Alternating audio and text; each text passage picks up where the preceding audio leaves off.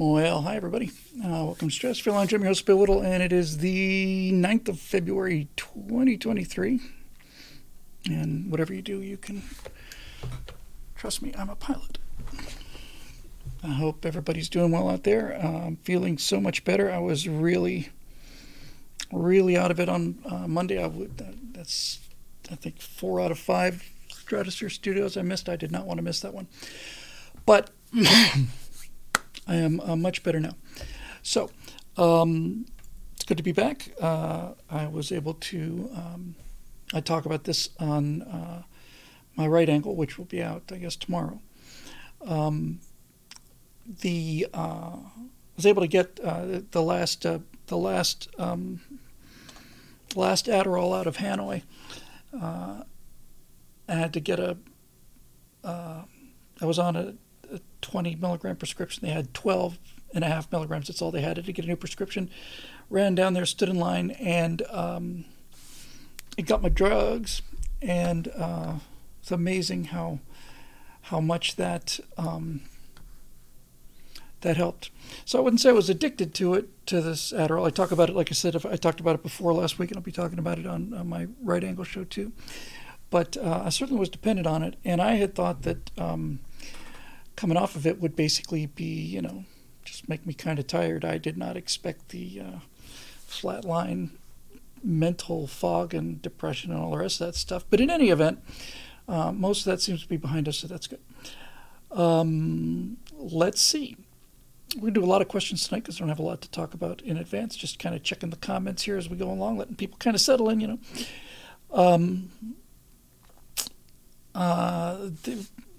making steady progress on these scripts. I'm just about to turn in 6 out of 8. I have been talking with the producers about a problem that I've got, high quality problem, high class problem, we would say, and that is that it's the best way I'd try to describe it was it's a granularity issue. So I had 7 episodes for this, and then I said I'm going to need an 8th.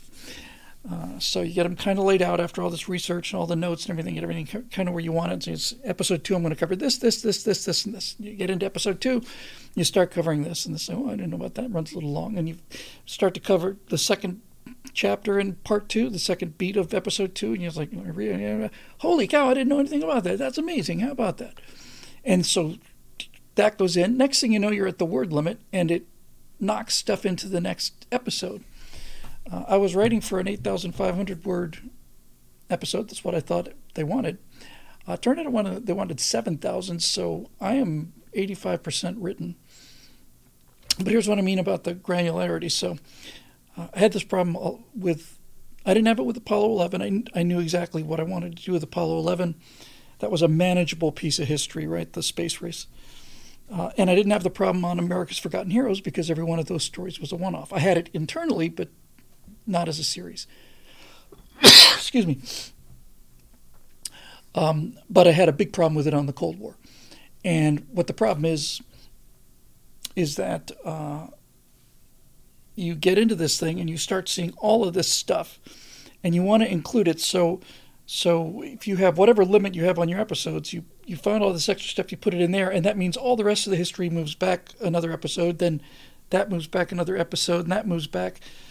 In the case of the Cold War, I had a couple comments about this, and they're right. It's like I couldn't get any more episodes, and there was so much cool stuff happening that the last episode was like, I don't know, 10, 15 years of stuff, and every other ones were, 1 episode per year, something like that. Anyway, so I talked with them about this problem, and basically, in a nutshell, I'm halfway, most of the way through. I'll be all the way through episode 6 out of 8, and Lennon is still around. It's not a question, Ed Smith, don't you have an editor who can help you kill some of those children? I can definitely get the word count down. That's not the problem. If it'll be better, it'll be tighter running at 7. The problem is that I'm about to wrap up episode 6 of 8, and Lennon is still alive. He died in 1924. So you got an 80-year history of the Soviet Union, and I'm in 1924 at the end of 6 episodes. Finish him. So what I did was I talked to our producer. He hasn't heard back from the Daily Wire guys, but the producer I'm working with named David's a great guy. And I said, look, here's the problem, and I don't want to do what we did with the Cold War. And can we turn this into a 2-parter, because they have contracted me for an unspecified second 7-episode series. All right, let's make it. Let's make it 2-parter, 7 and 7. We'll just do the.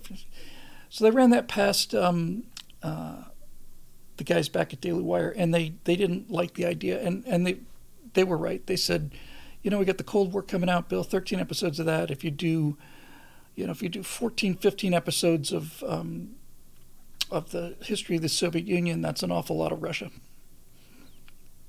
I said, yeah, well, that actually makes sense. I'll figure out a way to kind of work this in here. And then, honest to God, I was driving home on the call. 30 seconds later, I called back and said, hey, I have an idea, David. You never know.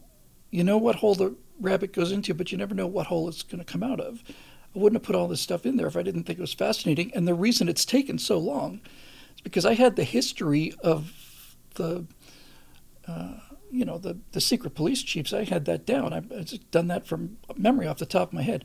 Zachary Lahaki, I guess, wants to know what the heck's everybody talking about.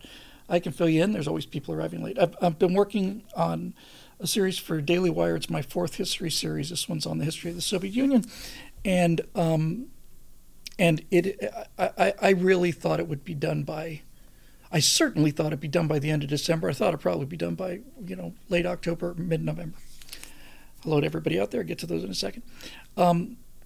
So, like I said, you got an idea what you want to do, and you go at it, and you start laying it out, and then, at least in my case, I start doing the research. I was originally going to have the Russian Revolution in my head take up maybe 4 or 5 paragraphs of the first episode. Then I realized, the first episode deals with all these dead bodies currently in Moscow. I really like that. So I'll make it first, I'll have the Russian Revolution finished in a couple of paragraphs in the second episode. Well, I finished the Russian Revolution in episode 5 of 8. And I'm still on 6, and we still got the Civil War going on, and Lenin's still alive and all the rest of it. So what I found was I found that the stuff that I didn't know a lot about, which was the revolution, I found that to be more interesting than what I originally pitched, because it explains and motivates all of the murder. I was just basically going to make this a body count. There's all the people they killed here, all the people they killed there, and all that. And I'll still get a lot of that in there. But the deeper I got into it, thank you for that. Dwayne Cates in our Twitch stream says the best stories tell themselves. Yes, they do, and it's not good to fight that if you have the luxury to not fight it. So anyway, here's what happened. So I realized I'm starting off with the first one. This is my original pitch. I'm going to start with Felix Dzerzhinsky, the first head of the Cheka. And it's going to do, like I said many times, Dzerzhinsky, Mezhinsky, Yagoda, Yezhov, Beria, Andropov, Era, and Putin. And I knew that stuff real well. And then I realized, okay, I've got this. Got to start with Dzerzhinsky and all of his murders and stuff. And I realized I can't tell the story of how a guy goes out and murders 10 million people without explaining the kind of government that sends him out there. So I got more and more and more into the Russian Revolution, and the more I read about it, the more I liked that story as a reflection of what Russia is and how it got to be the way it is.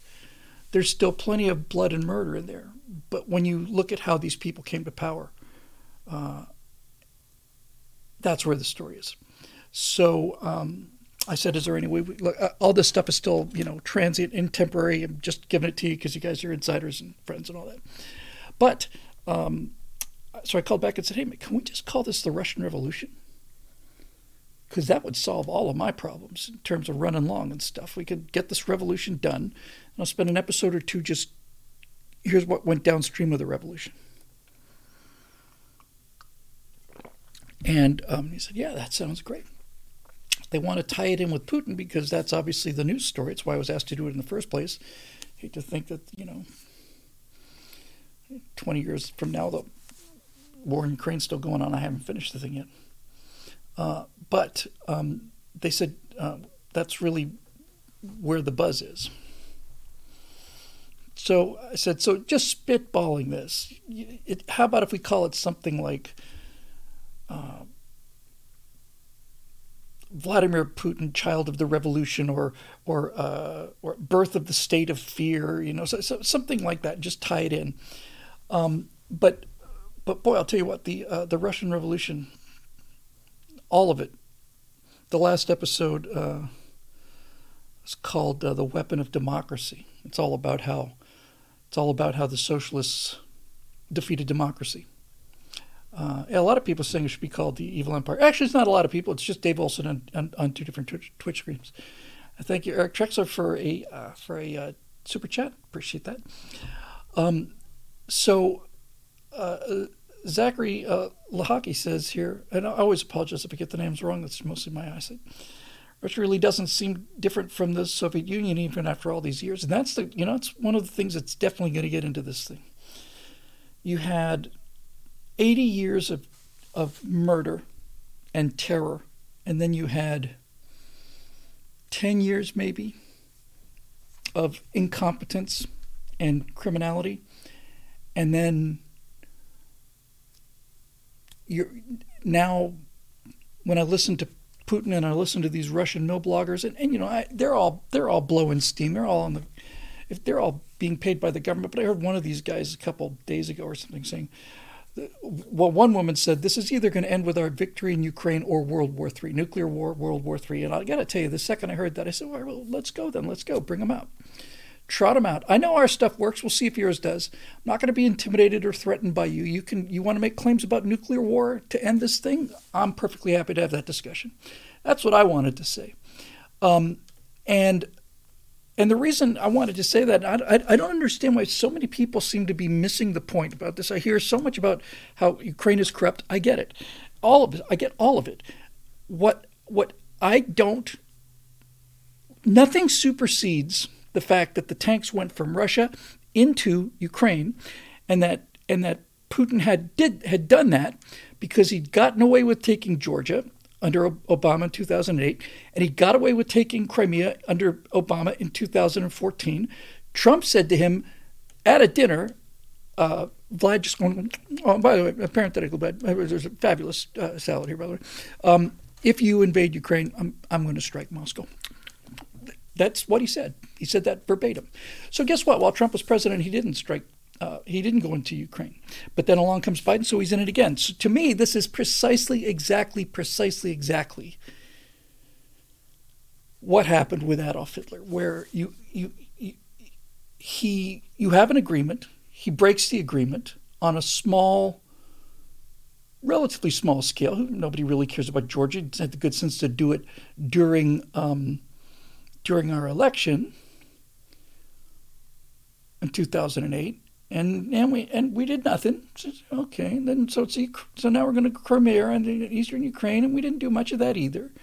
Then he launches a full-scale war, expecting us not to do anything, and being perfectly logical about that because we didn't do anything last couple times.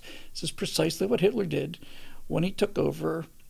First of all, when he marched into the demilitarized Rhineland, and then he annexed Austria, and then the way Putin's annexed eastern Ukraine, and then he basically eats up the Sudeten, and then he eats the rest of Czechoslovakia. So when he finally goes into Poland, Hitler's actually a little amazed that anybody's making a big deal out of it. You have to stop these people. You have to stop them. And I have to tell you, King of Cleans says Putin is not Hitler. He may not be Hitler, King of Cleans, but I'll tell you this: he is a lawless aggressor, if Ukraine is an independent country, and it is, then the only thing that, in my opinion, matters is which way did the tanks go when that line was crossed. So I just lost the argument today. I'm perfectly happy to hear this, how all this stuff works. How I lost the argument here, because to me this seems straightforward. There's this stuff. NATO is encroaching on them and all the rest of it. NATO didn't invade Georgia. NATO didn't take over Crimea. NATO didn't do any of that stuff. So I don't understand where the defense of Putin comes from. I really don't. I don't know if anybody buys his trying to save Christian civilization kind of thing. But I'm happy to keep my opinion even if I'm wrong. It's fine with me. But I don't get it. To me, it is a crystal clear case of a guy who grew up in the Soviet Union with the paranoia and the inferiority complex of that state built in. He was born in Leningrad. He tried to join the KGB at 16. He came back, did all these other things. He is the product of that system, and that system is a system of murder, terror, paranoia, and aggression. And that's that. And so there it sits, man. And you don't know. You have evidence that force deters him, because when we had a president who said, if A, then B, then it didn't happen. So it's pretty clear to me that this whole thing it wasn't our fault, but if we had been not quite so brazenly incompetent and weak during the Afghanistan debacle, then that's that. So, look, here's what I learned about Ukraine from my wife. This is before the invasion happened, well before the invasion happened. It's 5-6 years ago now. The Russian people look at Ukraine probably the same way that Americans look at Texas.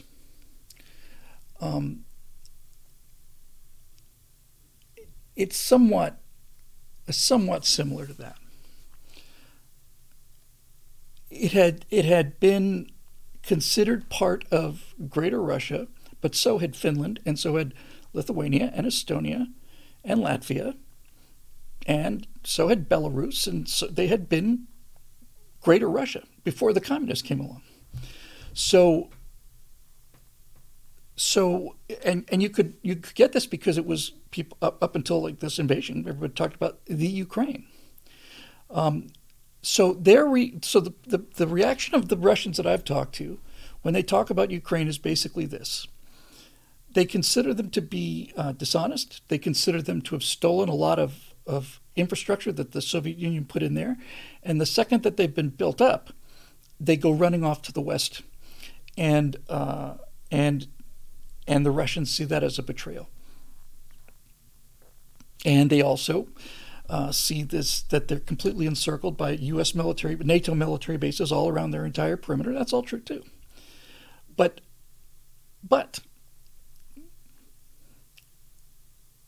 this paranoia on the part of Russia is a self-fulfilling prophecy. The Russians believe that they have to have buffer states to protect themselves from invasion. And because they're constantly on the aggressive end of trying to rebuild these buffer states, they find themselves surrounded by NATO military bases. So, see, this is the thing I don't understand. Why are we believing the people who lied about Trump, Russia, quid pro quo, Biden laptop, Epstein murders, and so on? I don't care. There's one piece of data that's on the ground that is indisputable, and that is which directions were the tanks going when they crossed a line between two countries. That's all that really matters in terms of the culpability of this thing. And this is what they've gotten away with them. We let them get away with it. Look, I give you my entire argument right here, okay? If we had done something about Georgia in 2008, if we had said no in 2008, we wouldn't be in this situation now. But again, exact same thing. Exact same thing. We just let it go, let it go, let it go. They get bolder and bolder and bolder. And then when finally somebody stands up to them, mostly they're surprised. Surprised, right? So there you go. That's it. So in any event, in terms of the work I'm doing, the historical work of the Soviet Union, he is the archetypical Chekist. He calls himself a Chekist. He refers to himself as a Chekist. The Cheka was designed to keep that ideology in power through murder, intimidation, and fear. And I don't approve of that. And I don't approve of the 100 million people who've been killed around the world because of communism. They don't get any press because the press is on the left. Right? So they get all these excuses made and all these apologetics and all the rest of it. Somebody has to speak for those 100 million people that the communists killed. And Vladimir Putin is a communist. He is a communist who is doing everything he can to restore the Soviet Union. Now, let me say this. Cody Fett with a $10 super chat. Do the states around Russia not have the right to seek allies to defend themselves against the empire that has invaded and or oppressed them for hundreds of years? Should we not help our allies? See, this is my argument. This is what I believe. But let's just go through the intellectually honest procedure of trying to understand the other side. What the hell is that? Is that some UFO radiation field or something? Maybe it's a hair floating around. Let's just do that.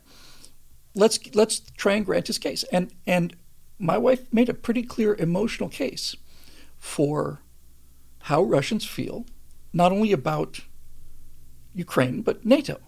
My wife is an American. But when she got here, she was a Russian, and she and I spent a lot. In fact, the reason we met was because of my interest in the history of Russia. So it is a self-fulfilling prophecy. And as I said in the Cold War, I think the first episode of the Cold War, which is going to be released pretty quickly, I think episodes 1 and 2, they're just wrapping them up. What I said in the Cold War was you can't understand why these two sides could be at each other's throats for a better part of 70 years or 60 years or whatever. Yeah, there's some strange voodoo going on here. You can't understand that unless you realize that the psychology of the United States and the psychology of the Soviet Union are not just different, they are antithetical to each other. Antithetical to each other. That's why we could never understand them and they could never understand us, right? It's an easy case to make. Russia has been invaded throughout its entire history. Just every single army on the planet has gone marching through there. Mongols went through there. Chinese went through there. Vikings went through there. The Swedes, when the Swedes were warlike, Finland went through there. Poland, back and forth, all of it. They've been fighting the Turks. They've been fighting Western Europe, the Polish, the French, the Germans. Freaking Napoleon marches into Moscow, burns down the capital. Hitler does nearly the same thing, kills 20 million of their people, right? So I see their perspective. And since they've been constantly invaded, they want protection, they want buffers, right? And they're suspicious of everybody because the idea of not invading Russia is inconceivable to them based on their history. That's all that's ever happened in their history is they've been invaded. So they're inward-facing, land-based power. Now, compared to that, America is the exact opposite. Russia has always been invaded, except for a little unpleasantness with the Canadians, which they'll get their comeuppance for in the War of 1812. America's never been invaded. Russia wants buffers. We've got the two most effective buffers in the world. We've got the two largest bodies of water on either side of the country. We have the longest peaceful border, the longest unguarded, unfenced border with Canada. And despite the enormous problems we have with the problem with Mexico, it's huge. It's huge. It's an enormous problem. it's still not a military border. It's not a militarized border. Maybe it should be, but it's not, right? So we are completely buffered. And the idea of invading America is inconceivable. And so when you have America dealing with Russia, the idea of us wanting to invade Russia and just go in there and take their stuff is inconceivable to us.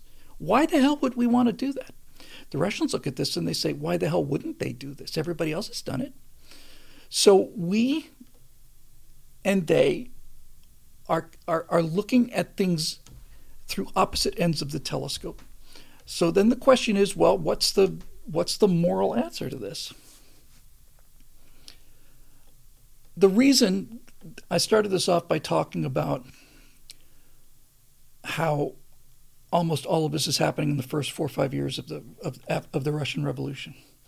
And one of the reasons I'm spending so much time here is because of how tragically close Russia came to not turn into this worst possible timeline that we seem to be living in.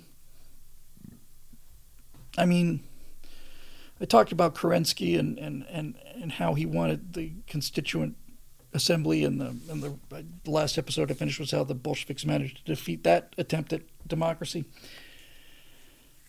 But this is a perfect example, right? Perfect example. So it's time to write about the kulaks. The kulaks are wealthy Russian peasants who maybe had a cow or two that made them wealthy by Russian peasant standards. And all of the Bolshevik communist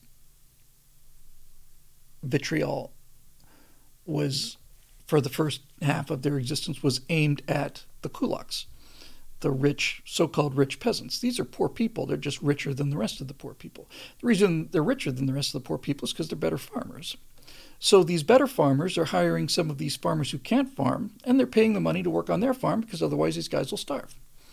Well, communism doesn't like that, so that's why they went after the kulaks. They always need a class enemy. I said, I love this line. I said, the thing about this kind of socialism is an enemy shortage is an energy shortage. It runs on enemies.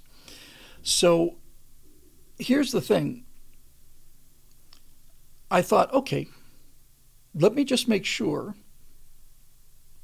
because I knew that Lenin invented them as an enemy, but I didn't know if he invented the word. So I look up the word kulak. Just trying to, I know what a kulak is. I've been talking about kulaks for 50 years now.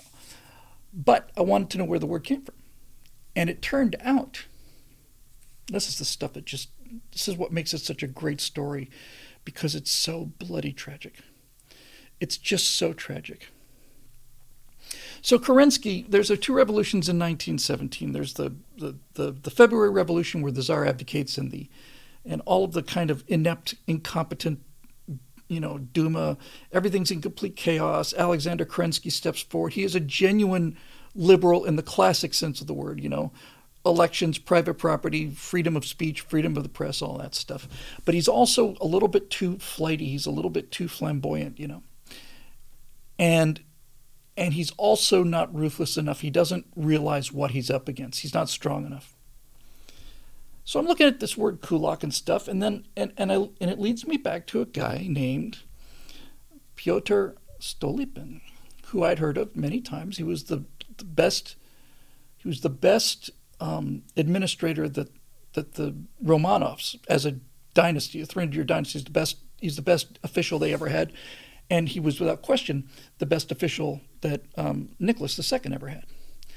So I said, okay, so was it Stolypin? And this is how the research works, and this happened just a couple weeks ago. So maybe a week ago. So I'm Stolypin. Okay, so let me just find out. I know about Stolypin. Let me just see what Stolypin has to do with the kulaks. And then, out of nowhere, here's what I find.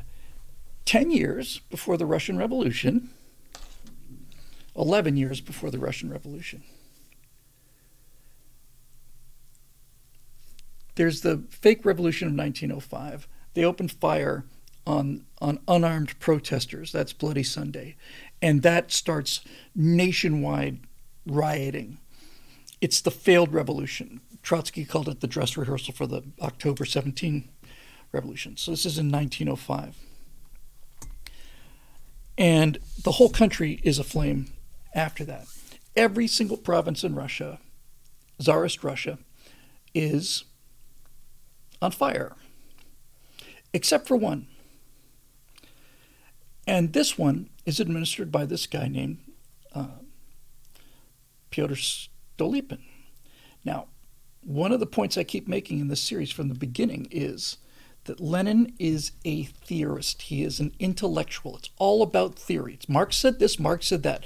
Well, people don't behave that way. Well, then the people are wrong because Marx said this and so on. Well, if we do this, then we're all going to go bankrupt. Yeah, but Marx says we won't. Marx says we'll become rich, so that's what we're going to do. We're going to be prosperous because Marx said. That's all Lenin did. It's all Trotsky did, was they sat around and they did their theory. And I saw a quote about this a half an hour ago, which to me is the definitive quote. It's from, what's his name? Alan, hang on. This to me is it in a nutshell. I couldn't believe it. I couldn't believe I hadn't heard this quote before. Here, hang on. Everybody be cool for a second here, because it's... come on. I saved it somewhere. Did I close that damn thing? I can't have it. All right.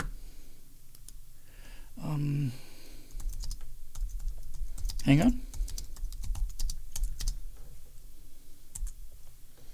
Alan Watts. Who I used to listen to all the time. Back before before the lights went on, I used to listen to Alan Watts. I'd never seen his picture before. That's quite surprising. I'd never seen it until just now. Alan Watts I used to listen to on National Public Radio, believe it or not, back when I was capable of listening to those kind of things. Here's what Alan Watts said, and I heard this about a half an hour ago. This is Lenin in a nutshell. Lenin and communism and intellectualism and leftism in a nutshell. I had heard a great joke that I liked a lot was you go to a communist or a left-winger with a solution and they go, okay, sure, it works in practice, but will it work in theory? Ha, ha, ha. This is what Alan Watts, philosopher, said about this. A person who thinks all the time has nothing to think about except thoughts. So he loses touch with reality and lives in a world of illusions. By thoughts, I mean specifically chatter in the skull, perpetual and compulsive repetition of words, of reckoning and calculating. That is exactly what Lenin is. And so now I'm looking at this guy, Stolypin, right? And Stolypin is the anti-Lenin. Oh, hang on a second, Cody Fett, early bedtime for me, but on a personal note, most of the Russians I know want the invasion to fail because they think it means the end of Putin's regime and they get another shot of freedom. That's the way I know, the Russians I know feel the same way. Let me get to what Watts has said. I've just found that quote earlier today, but this is exactly the thing I'm trying to paint with Stolypin in episode 5. Stolypin, Lenin is married to a woman he doesn't love, but who is a good Bolshevik. So he and Krupskaya spend basically their entire lives in cafes in Paris and Zurich talking about theory and writing article after article about theory and how if we do this and that'll happen according to theory. And then Trotsky comes in, he brings his theory in. They're all intellectuals. None of them, not one of the Bolsheviks, none of them have any practical experience in anything. They're the worst, most incompetent group of bitter, self-centered children that I have ever seen in history. They're the antithesis of our founding fathers. So I had that pretty much iced. But then all of a sudden I find about this Stolypin. And Stolypin is like, grew up on it. His parents were landowners. They weren't super wealthy or part of the nobility or anything, but he grew up essentially on a farm. And he managed the land. He managed the land for like 10 or 15 years. And the way he managed the land was he didn't just sit there in a cafe and write something about it. He went out and spent days with the peasants and talked with them about all this other stuff, right? So I'm giving away so much of this, but you know what? It's a small audience compared to what they're doing in daily. And I'll just look at this. Daily Wire is concerned. This is just this is sort of teaser promotion. Let me find the copy I'm looking for. Hang on a second. So there's Stolypin, right? And it turns out that when Russia is on fire, where'd it go? There it is. When Russia's on fire, Stolypin's got the only province that's not burning because he's a combination of smart, competent calm, reasonable, and he works with reality. This is the antithesis of Lenin. Sorry. I'll get this one. I'm going to put the super chats away for a second. Levi Lance says, I used to listen to Alan Watts. I would say he opened me up to thinking about things in a more sophisticated way, but then I was able to push past his philosophy through experience and toil. Some of what he said, thought he was great. Was great. Some of what he said I thought was nonsense. Anyway, come on back with me to Stolypin. So because he was a practical man and a strong man, father of six, he's running the poorest and the most rebellious oblast province in all of Russia, and that's the only one that's orderly, under control. There's no mass murder going on, nothing. So the Tsar says, well, we better get this guy in here. So he calls Stolypin in, makes him Minister of the Interior, starts to have a big effect, then makes him Prime Minister. And now we get to the part where it's just going to make you want to cry. In 1906, he's made Prime Minister. And he starts something called the Stolypin Agricultural Reforms. And here's what Stolypin found. This is why these episodes keep expanding, because I think this stuff is so important, and I just didn't know it. I knew that Tsar Alexander II, who was Nicholas II's grandfather, who was murdered by socialist terrorists, blown up in a carriage, and died in the palace with Nicky and his son, Nicholas's father, right there, blew his legs off, basically, bleeds out in the palace. Nicholas II sees this as a young boy. This is what's coming for him. Alexander II freed the Russian serfs in 1861, did it 2 years before Lincoln, and he freed 23 million people who were held in bondage. Now, serfdom and slavery are not quite the same things. A slave you could buy and sell. A serf you couldn't buy and sell, but you did own them. They were your property. If you sold them and bought them, you had to buy and sell them with the land. They came with the land. They were considered like a forest or a field or a livestock. If you bought somebody's land, you bought their property, and including that property was the serfs. So these were not free people. So finally, Alexander II says, all right, the Russian landowners and nobility that had these big estates had thousands of slaves that they called serfs. They called them souls. We have 30,000 souls on our, that's, how many souls do you have? Oh, only 4,000. So basically, Alexander II sees that these Russian landowners have mortgaged their serfs. 80% of the serfs in the country, by the time Alexander gets to this, are owned by the bank. They've taken, here's the ownership of our serfs, we'll take that cash, thank you, and then spent the cash, right? So Alexander II frees them, and interestingly enough, he not only frees them, he gives them a lot of land. And he says, we're going to put them on, and to get this word, you got to check the pronunciation, but what we're going to do, Alexander II says, we're going to liberate 23 million people, and we're going to put them on land, that'll be their land, and we're going to call these things obshinas, settlements, communes. So he takes these huge parts of land, and here's a big hunk of land, here's a big hunk of people, put the big hunk of people on the big hunk of land, figure it out. So these things are communes. And the people living on them are communists. This is 150 years before, 100 years before, 70 years before Lenin shows up. So Russia has these constant famines, can't feed itself. Biggest country in the world, cannot feed itself. Stolypin comes into this catastrophe. The peasants are completely outraged. Lenin is agitating from afar. They're all being told to murder and kill the landlords and everything. And Stolypin has to do something. So what Stolypin does is he looks and he uses his practical experience, and he goes to one of these obshinas, which he'd been to before, but I'm writing it like he's out in the field. So here's what an obshina is. Okay, so it's a piece of communal land, but it uses something called the open field method of agriculture, which is a product of the Middle Ages, and has rightly gone into the dustbin of history. What the obshinas was were these giant parcels of land, and if you look at them from a map or from the sky, it's just nothing but crosshatched in all kinds of weird directions. Just nothing but just crosshatchings like this. Then there's common areas. So you look at the fields of Indochina, and what you see are these rows, and then rows at right angles, and rows at right angles to that. And the peasants owned the land, but they owned a row.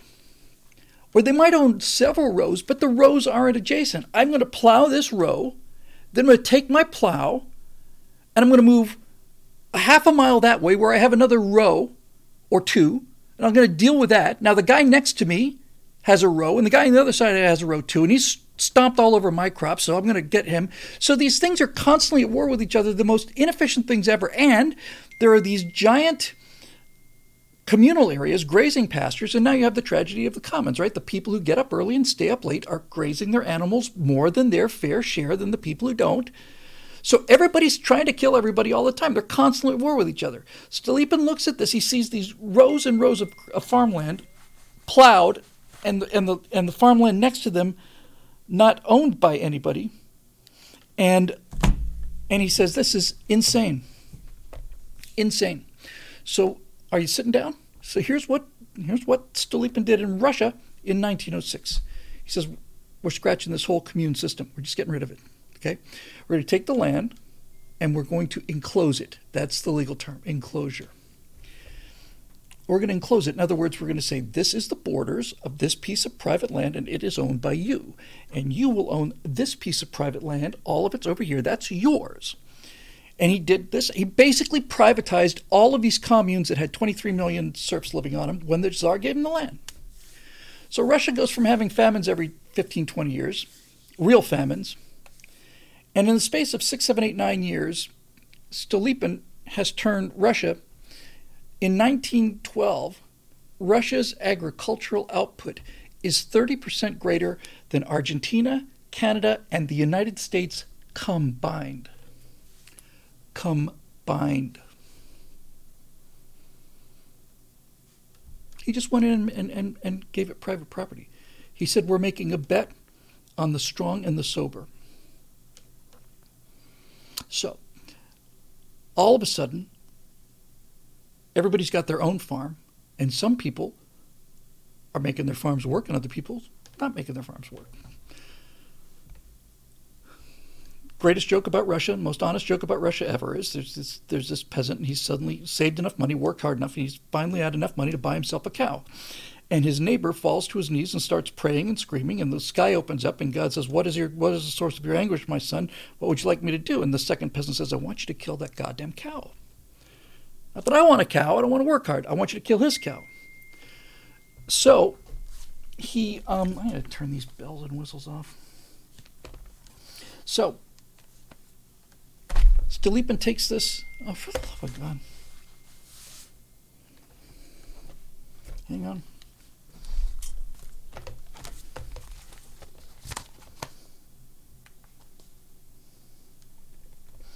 Sorry about this. They went do not disturb bloody. I hate these things. Sorry.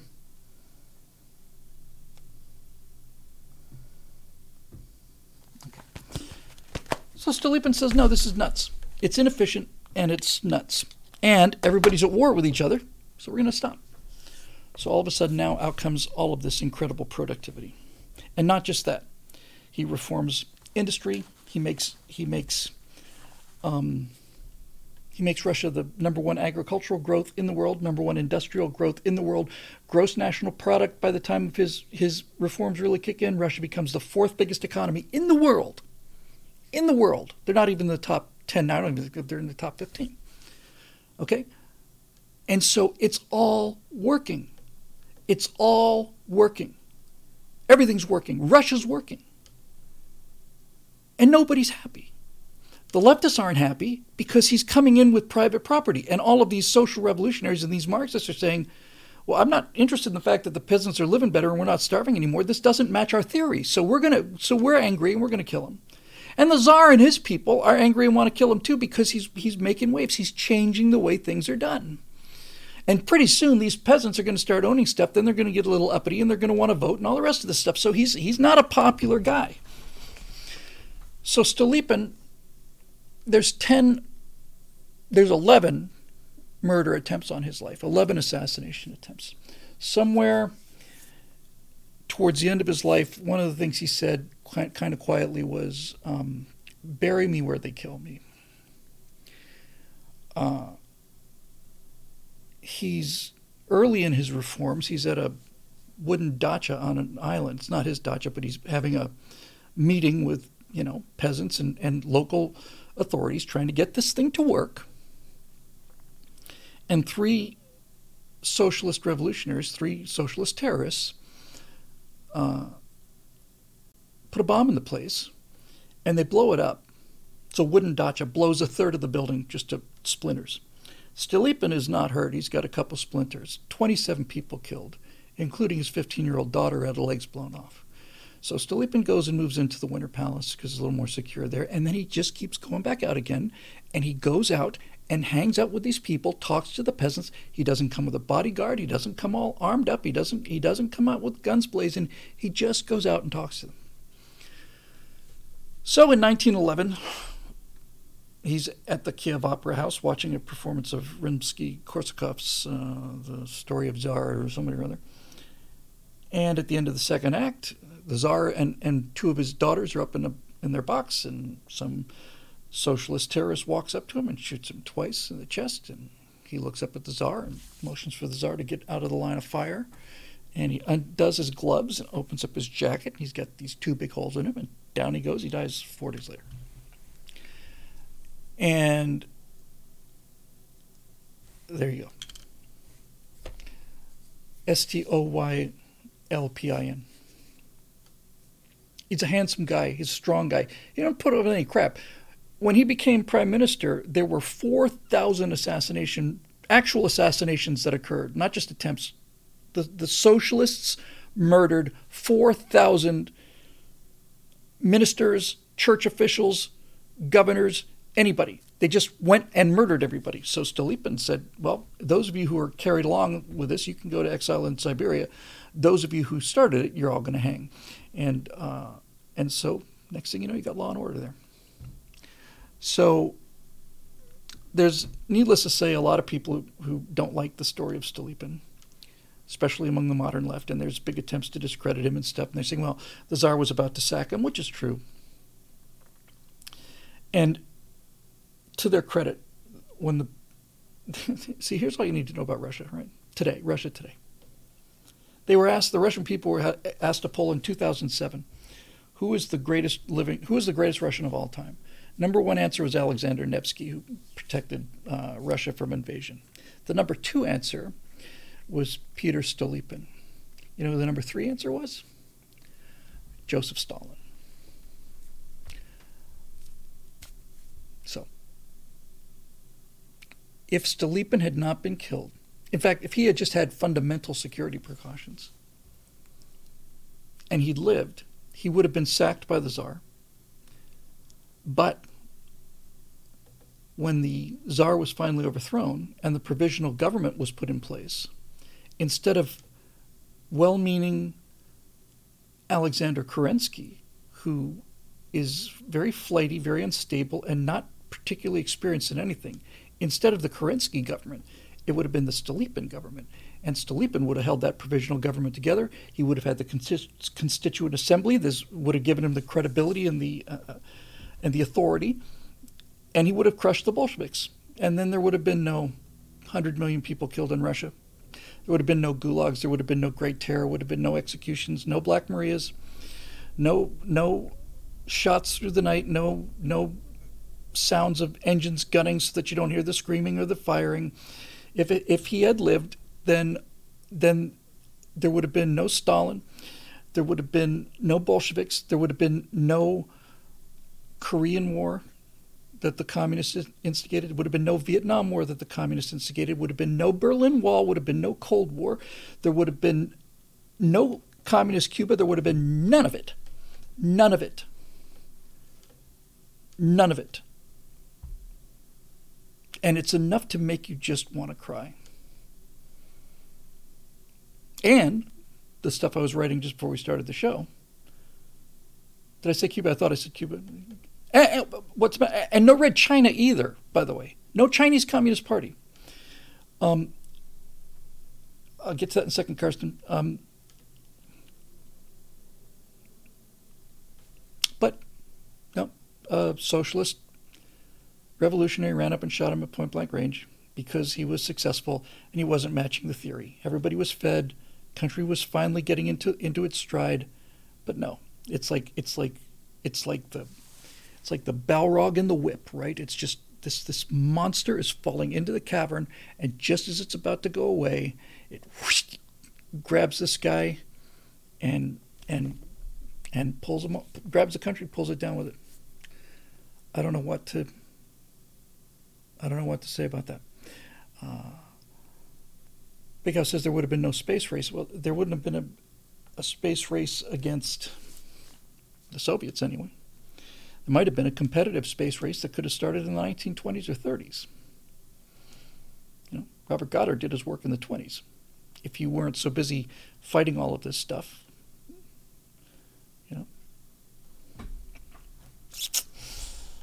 Oh, and by the way, you make a pretty good case that if Stolypin had lived, there would have been no communism. And I said, I mentioned China and Vietnam and all the rest of it. There would likely, almost certainly, not have been a Nazi Germany either. There wouldn't have been a Hitler either. The Nazi Party and all of those right-wing militia parties, Free Corps parties, were a result of agitation by communists. They went to this fascist extreme in order to defeat communism, that were just burning things down. And it's enough you see this thing and you see this perfectly feasible sliver of a history, and you just think, we're the nightmare timeline. There's a timeline out there where none of this stuff happened, and they look at this and they're just mortified and shocked and horrified. They can't say anything about it. Anyway, that's that. Let me just get these 2 super chats, and then we'll get some questions going here. Yes, that's a great point too. Air Techie says leftists reject the idea of the great man theory because it contradicts their idea of the dialectic. Yes, and with that said, there's no greater example of one individual person changing the world than Lenin or Marx. They're evidence of it. Piraka the Rapper. Sorry, close to that. I'm making an animated film using deepfake technology. I'm almost finished writing it, and this show is my biggest inspiration. I really want to talk to you about this deepfake stuff, Piraka. If you can email me at info@billwhittle.com and just put deepfake there, and then I ask you to contact me at the official email address, I'm really, really interesting to talk to you, because I'm going to get done with this thing in 3 weeks, and then I get a chance to go back to doing what I want to do. Anyway, what do you say about this, I'm placing a wager on the strong and the sober, he said.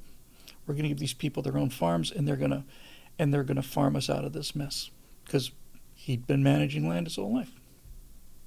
Didn't match the theory. Well, anyway. So, it's getting close to being done. All right, so what was that? There was one question that's all that I wanted to get. Carson's question. Hey, Bill, short question. Did you learn from Natasha how socialism actually was? The truth is, yes, a little. And what I mean by that is, but when Natasha was growing up, communism was in its last legs, right? She was in her 20s when it finally collapsed. And most of the time, it was just a joke. They had to sacrifice every third or I think they had to sacrifice one Saturday day off a month to volunteer for the workers' problems, and they would just do it. Nobody wanted to do it. And they'd see these parades, and they're holding these faces, these mummies, and everybody knows that they're senile and incompetent. And then some party hack would come in and talk about the glories of communism, and all they want to do is listen to American music. I'm curious to know if anybody's gonna get this joke. Natasha told me this joke. I laughed so hard. I don't think I've ever laughed. It's one of the 3 funniest jokes I've ever heard. I don't think it will have that effect on you, but I'm curious to know if you get it.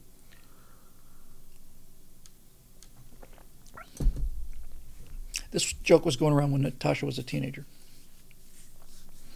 So there's Soviet Union's still on, right? So there's an offer for Soviet farmers, agricultural guys, to come over and study in the U.S. for a while. And it's an exchange program, so the Soviets agreed to let it happen. Now there's this one guy there who's going to go. He's like a young farmer. He's got the credentials. He's going to go. And at this time, before he leaves, the big fad in Russia, this was true, was chewing gum. Chewing gum was like, I don't know, having gold or something, right? Chewing gum. Everybody wanted it. Nobody had it. Everybody wanted it because they were catching glimpses of American culture, and that's what Americans do. They chew gum. And all they wanted was chewing gum, and they couldn't get any of it, but they thought it was the coolest thing in the world. So this guy goes over to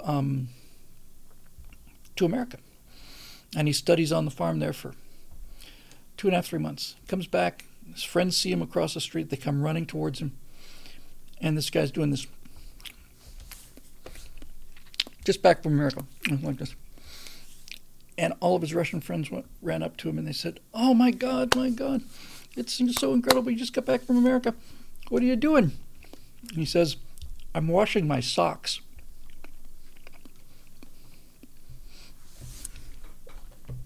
I just thought that was freaking hilarious. I just laughed and laughed and laughed and laughed at that. Okay. So I didn't get it from not so much of it from Natasha. From Natasha, I got that it was a joke, that nobody took it seriously, because she was there late Soviet Union. But I'll tell you who I did get it from, and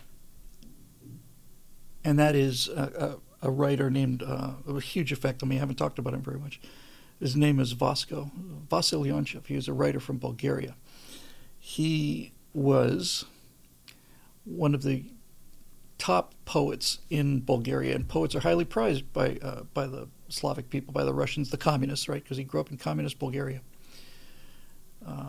And because he was so talented as a poet and so widely read and so widely respected, he was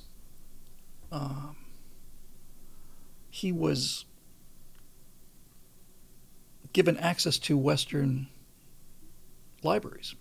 He got to go to these restricted places where nobody else could go, except for the top level nomenclatura, top level communist guys. He's not a communist; he's just a writer. But he got to see Western magazines and Western culture, and he decided, I'm going. So he had another friend named Lubo, who was also an engineer or something. And they decided they were going to escape from Bulgaria. And the way they're going to do it is they're going to take a train from, I guess they were in Sofia. Going to take a train, I'm almost positive it was the Austrian border. And when they get to Austria, they're going to jump off the train, they're going to walk to the border, then they're going to cross. And they're just going to ask for asylum. So these two guys get on this train. Vasco wants to go on on a Friday because it's the busiest day, but Lubo says, no, we're going on Sunday. And Vasco says, Sunday is a bad day to go. There's almost nobody on the trains on Sunday. That means the guards will have all of us to themselves. And Lubo says, you'll see. So they went on Sunday. They got to the border with Austria, and the guys are coming through and checking the passports. And their passports are really bad fakes. So the Soviet guys, or the communist Bulgarian soldiers, take a look at their passports and they go to call the numbers in, but the office of the passport office is closed on Sunday, which Lubo knew and Vasco didn't. So they couldn't confirm that they were fake passports, so they give them the passports back, and in they go. So So they jump off the train and they swim through rivers, under rivers, this kind of thing, sleeping in barns. Vasco told me he was lying on the ground, practically freezing to death. He was soaking wet, and you could see the cigarette, the glow from a cigarette of a guard that was out there looking for him to shoot him dead on sight about, 30 yards away, just walking through, just this little orange glow of this cigarette. So he finally makes it to Austria. They both do. They apply for asylum. They decide they want to come to the United States. They decide to go to Miami. And I met him because he was running the box office at the Miami Planetarium. He was probably making $6 an hour, maybe, selling paper tickets. That's what this guy did. Reading all the time, selling paper tickets. And he was more than Horkheimer. He was the biggest effect on me. He said, "You're a writer, and writers write, so start writing stuff." And he was just such an inspiration. But from him, sitting there in the box office of the Miami Planetarium at 9:56 p.m. praying to God that nobody shows up for the 10 o'clock show so we can go home. We're just sitting in there talking. I'm 16, 17 years old. And I asked him about that. I said, what was it like? Because you risked your life to do it. There are people after you ready to shoot you on sight to come to America. What was it that you had to get away from? And he said, I said, is it just like the arrests and the murders, secret police? I knew a fair amount about it, but it was Vasco that really got me to the point where no matter how liberal I became, I was never a leftist. I was never a socialist, and never down on American business or the military, ever. So he says, those things are always there. It's just this kind of ongoing, constant, like a buzz of insects, is just this fear that you're going to get arrested. That's always there. He said, but that's not what made me leave. That's not what made life unbearable. I said, well, what was it? He said, what made life unbearable was the fact that when you live under socialism, every single day, for hours a day, you are reminded of just how worthless you are. That never, ever, ever goes away. What do you mean? You want to go down and buy some bread and some cheese to make a sandwich? That's 3 hours, 4 hours of your day. Right there. 4 hours of your day to go get the bread to make a sandwich. You want a car, or you want to get anything done, you have to go to 17 different bureaus, and you have to have all of the paperwork in place, and they want it to not be in place because they get a kick out of sending you to the back of the line. That's their little power trip. That's what these little Eichmanns do. They say, well, we're this, and this, and no, see, you needed to have this stamped. And I did the thing stamped. Yeah, well, this is not the right stamp. But the guy at the other building said that this was the right stamp. Well, it's not. So if you come back with the right stamp, then I'll look at the papers again. How long is that going to take? 3 months. Every minute of every day, you are shown how worthless you are. Nothing is available. Everything is forbidden, and everything that's not forbidden is mandatory. And he said, I could take it until I found out what the alternative was, that there was an alternative. And the alternative was the West. And when I started reading American stuff and seeing American movies, I just said, I'd rather get killed trying to get there than stay here. And that's what he did.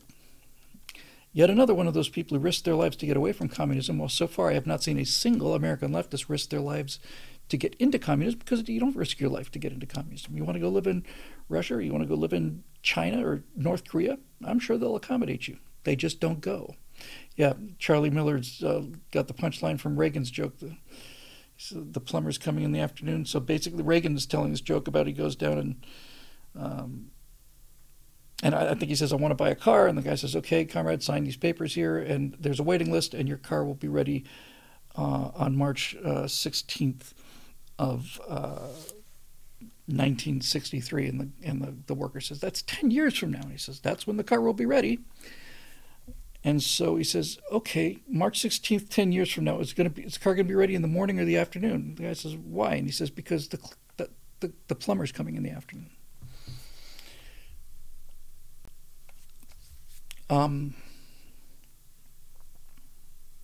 So that's the system, right? That's the system that our American universities are teaching American kids is just so awesome and so fair and so everything. Fidel Castro claimed to live in a fishing hut, and he dressed in fatigues his whole life. When he died, he had $900 million in his personal bank account. His country's starving. He's got $900 million. Hugo Chavez's daughter inherited all of the oil rights to Venezuela. She's worth $4 billion. The daughter of the great Venezuelan communists. Their people are eating pets on the streets. But she's worth $4 billion. So, there you go. Oh, Zachary says, I got the Russian joke now, Bill. I thought it was hilarious. It takes a while to sink in on you, but there's something just so Russian about that. It's just so, and all of their sense of humor is just so tragic, and that's what makes it so precious to me. So, it's so bittersweet, you know. It's laughing through the tears. And yeah, they ate all the zoo animals. John Pershing points out. Thank you very much. Monk in Training says, keep being awesome, Bill Semper. Well, bless you. Thank you. It's a great honor to hear that. And Semper to you, good sir. Yeah, and the part that I still haven't gotten to yet, and the part I'm looking forward to, is all of the people who are top-level Bolsheviks who are saying, kill them all, kill them all, kill them all, signing thousands and thousands and thousands of death warrants, thousands and thousands. Every single one of them ends up in a basement. Every single one of them ends up crying and screaming and holding on to the arms of the guard while they put him up against the wall. Every single one of them is saying, no, it's a terrible mistake. Call Comrade Stalin. Every one of them. That's the only justice that's there for those people who were murdered. Millions and millions of people were murdered. The only justice that's there is that every one of them who did the murdering got murdered. That's actually not true. There's the KGB's chief, KGB, NKVD, GPU checkup. It's one organization just rebranded. Their chief executioner was a guy named Blokhin. He probably killed 8,000 people one at a time with his own hands. He was the guy who did most of the execution down at the Katayan massacre, when they massacred all these Polish officers. 23,000 bodies in there, and he shot most of them, or at least was working. He had leather apron and leather gloves. He just shot people for a living. He shot so many of them. Karsten M. says, so many people need to be in the basement of the Chekist. It's the most important movie I've ever seen. That's the only reason I'm writing this series, is because of this movie called The Chekist. It's on YouTube, various levels of quality. The best level of visual quality has English subtitles that are not good, but they're certainly enough to get you there. And by the way, you don't need a lot of subtitles to watch The Chekist, but you do need a strong stomach. And there you go. So...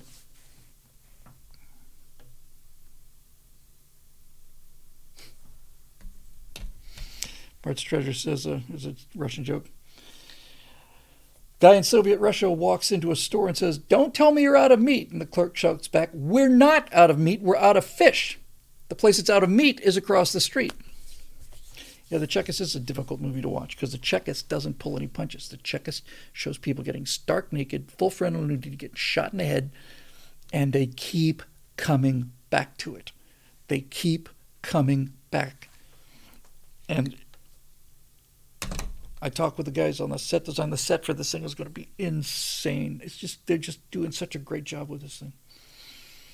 And I said, since we have these LED walls in the back, like on Mandalorian, not quite as big, but they're there. I said, I would like to have faces. The largest photo collection in the world belongs to KGB. They've got 9 million headshots. And most of those people who had the headshots got shot in the head. The 9 million faces. And I said, I would like to have those faces everywhere in virtually every shot, just dissolving, and they can never repeat, ever.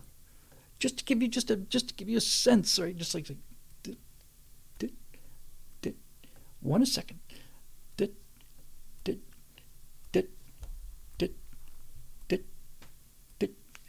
For 8 or 9 episodes. I just want different faces. These people who looking in the camera, they know about to be killed. Yeah.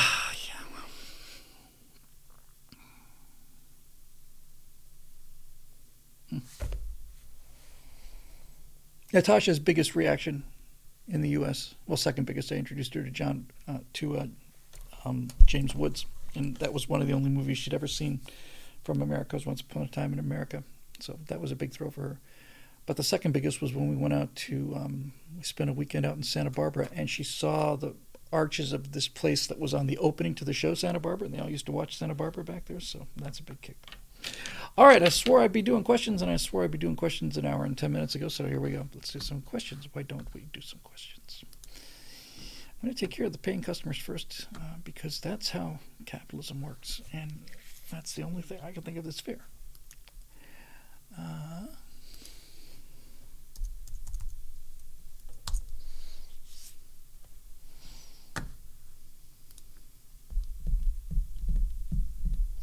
A lot of people saying that Timcast just ended or was on, and 30,000 people, 40,000 people said he was kind of angry. I saw Odin's. I've never met Tim, never talked to him. I don't listen to much of him at all. I don't listen to much of anybody. But I listened to a lot of Odin's Men because it's entertainment, not politics. It's not commentary in that sense. And he was the one that told me that Tim had a real. He said it was an on-camera meltdown where somebody said, "I'm going to cancel my membership" or something, and he said, Odin's JT saying, "Shouldn't treat your customers that way," and he's right. But I'll tell you one thing: if there's one thing I understand, it's that kind of thing. If you don't do this, then I'll do. Okay. Anyway. We don't have that many members, but ours are of a much higher quality. We are the F-15s of membership, and they are the MiG-21s. Something to keep in mind out there, you Eagle drivers. All right, here we go. Let's go. Stratosphere Lounge 2923. Yeah, that's us.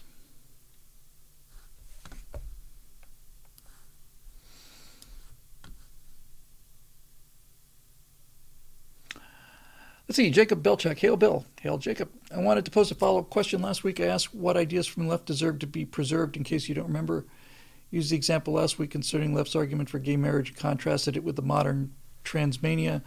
That particular statement that jumped out at me was that the argument for gay marriages was that homosexuals should be able to get married just like everybody else. To me, this is part of the left's redefinition game. I agree. This is why it was a tough issue for me, because yes, you're redefining it. Yes, you're eroding a lot of boundaries. Yes, you're making something that was never it. Yes, all of that. Versus let people do what they want to in their own time, on their own. I don't get to tell you how you live your life because I don't want you to tell me how to live mine. And by the way, I didn't determine the outcome of that. I just said that issue's been decided, and there it is. To me, this is part of the left's redefinition game. Absolutely. Let me get to the word cis in a minute. I fundamentally reject the premise that a man can love a man the same way that a woman loves a woman. In addition, this is the first step in establishing the idea that the sexes are not only equal but interchangeable. When marriage meant the unique relationship between husband and wife, and only that, it reinforced the idea that men and women are distinct, separate entities. Once that goes away, the distinction blurs. In a homosexual relationship of either type, one of the parties must by necessity assume the role that is antithetical to that particular sex. It's in the name. Gay marriage simply isn't marriage, just like everybody else's, because everybody else's marries the opposite sex. The left said it was the same, but it isn't, and it never will be. Once you begin to bend men and women out of their husband and wife social roles, is it any wonder that the next step is to bend them out of their biological differences too? What are your thoughts? Love your work regardless. You are a Miami planetarium to me. That is the strangest and maybe coolest compliment I've ever gotten. All right, so let's see what we got here. I cannot verify your statement that men can't love each other the way that men and women do, or that women can't love each other the way that... I can't verify it. I'm not saying you're wrong. I'm just saying I can't verify it. That's up in the air. It's debatable. However, I think the way we should have handled that is we should be able to say, look, what you do... Like I said, the answer to this is get the government out of marriage. They're the ones that the Democrats put government into marriage. They're the ones that meant you have to go get a marriage license from the state. Those are the Democrats that did that so white people couldn't marry black people. That's just what happened. That's why it's there. Just get it out there. James DiLorenzo says I'm pro homosexuality. I'm not pro homosexuality. I'm just pro being left alone so long as you're not hurting anybody else. There are 3 laws, right? Don't hurt somebody. Don't take their stuff, and do what you promise you're going to do. I think you have those 3 laws, you're fine. So I'm not pro homosexuality. I'm not anti homosexuality. It's none of my business. I have a concern when those private affairs get out in the public sector, start affecting my nose. Now I've got a dog in this hunt. I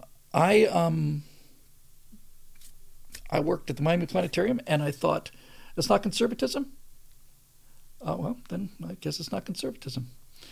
If conservatism is stamping out homosexuality and busting into people's houses to tell them what they can do and not do in their own lives, then I don't know what you would call that. I would call that authoritarianism. Clint B says we put marriage into the government into marriage when Utah wanted into the union. So look, this is how I think it should work, right? If Utah wants polygamy, and I know it's not legal there anymore, but if they wanted it to be legal, then that's Utah's business. If you don't like it, don't live in Utah. I started working at the planetarium when I was 13 or 14, and I had always been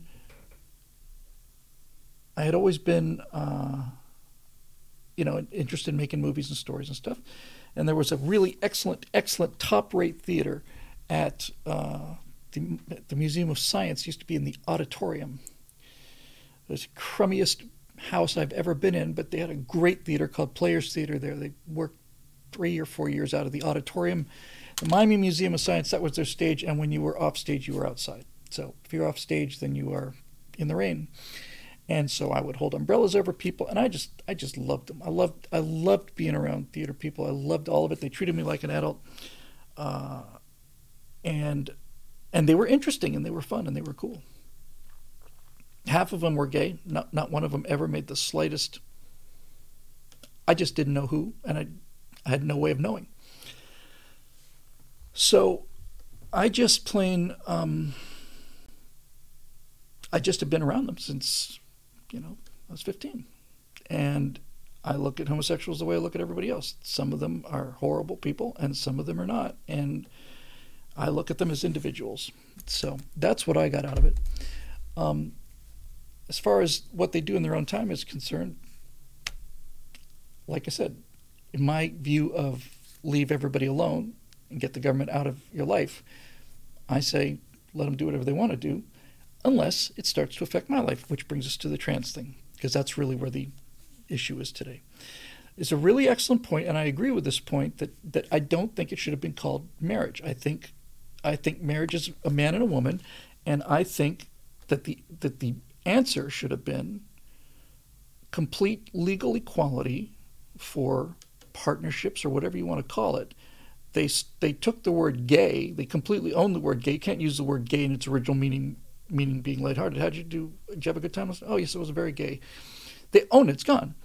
They should have taken some other word and made it their own and had full legal equality. I think that would have been for me the optimal outcome in terms of my value system. But they didn't look at it that way. They wanted the word marriage, and that's when I started to get a little suspicious. That's where my antenna went up. It's like, what is it about marriage that you have to have, right? No one's oppressing you. I certainly think that having your own legal partnerships is no legally different than married couples. I think you should be able to file joint tax returns, insurance, all that stuff. But the word marriage has a meaning, and when you define man and woman out of the word marriage, then you start to have some of the problems that we're having together. And now we're at the point where the most fundamental, basic obvious biological fact available to us is being challenged. I saw some guy talking about this yesterday. I had this thought quite a while ago, but it was a black guy. He was saying transracialism is a much more believable thing than transsexualism, or transgenderism, because race is a fact of spectrum, right? There are no two people have the exact same skin color. Well, I guess when you have billions of people, they probably do, but you get the point, right? And I see some of these people who are the most loud advocates for reparations, black grievance studies, and so on. And I said, looking at you, and I'm thinking you're probably more than 50% white yourself. Key and Peele, for example, who I think are brilliantly funny, do a lot of these kind of white racist kind of stuff, and I'm thinking, like this is how white racists oppress black people. They do it kind of seriously as part of their comedy. And I want to say to both Key and Peele, you guys are the richest, whitest black people I've ever seen. You're both real close to being white people. So that is a spectrum, right? That is a spectrum. Biology is not a spectrum. So what you find is, as in the case with marriage, these people are masters of rhetoric, and so they have set up the argument so that we lose once we start going into it. Renzoom, if you want to bring that question back on Monday, I'd love to talk about that. Do you have any tips for writing screenplays? Monday night's the show I try to do pop culture on. I've missed 4 out of 5, but I've been not feeling well. Much better now. Expecting to be back on Monday. So here,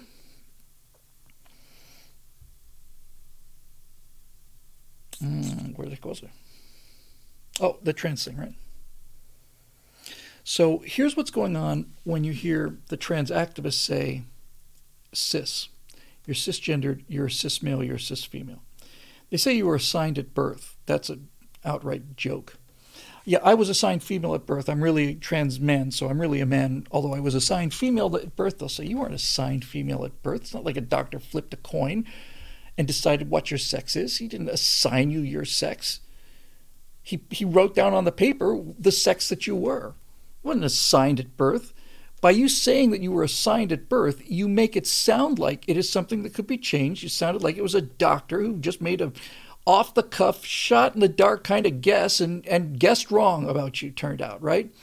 Just assign me the wrong sex. No, the doctor didn't assign you anything, right? The doctor didn't assign you anything.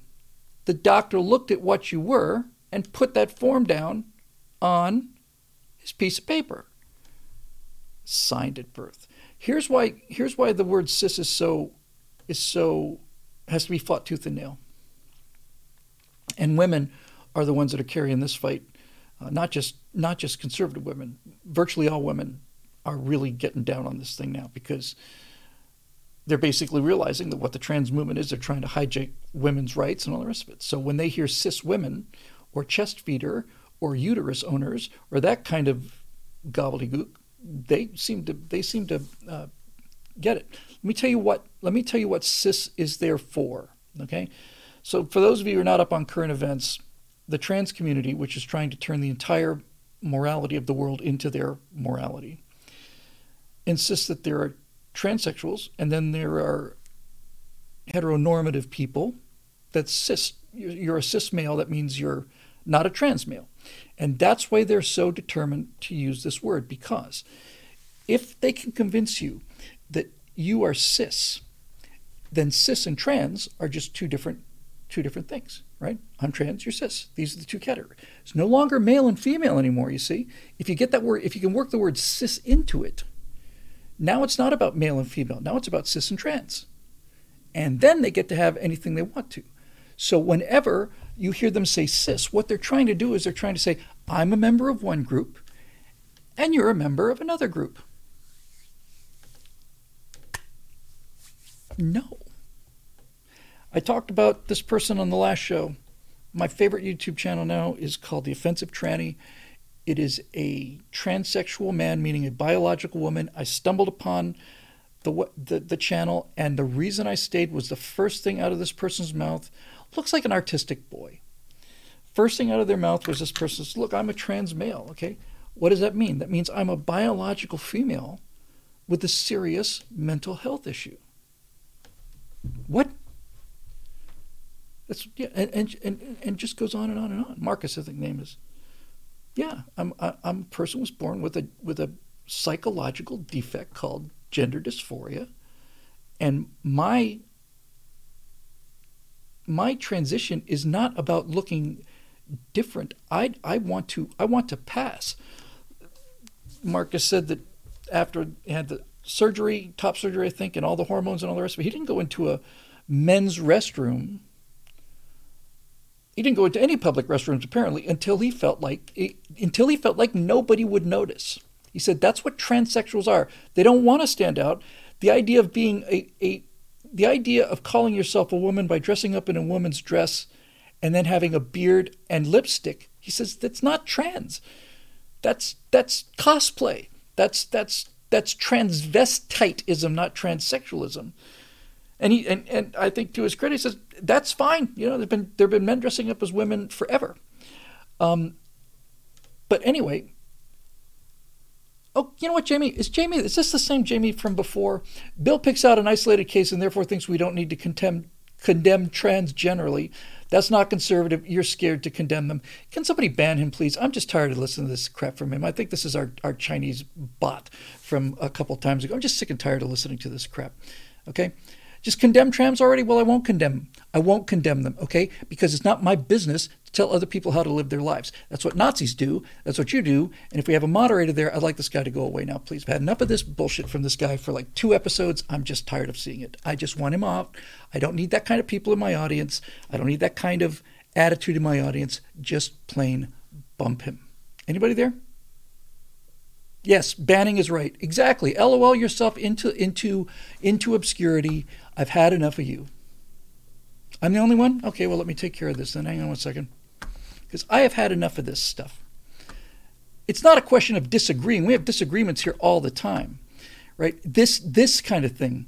I'm a liberal? Okay, I'm a liberal. That's what I am. I can't just ignore him because it just keeps showing up, right? It just keeps showing up. I can't ignore him. I'm tired of him hijacking everything in this room because he's contrary to everything I say automatically, and I'm just gonna pull the trigger on this. I'm just had enough of it. I'm sick of it. Really, really, really sick of it. It's just completely. It's attention seeking, like any other drama queen, virtue signaling left winger.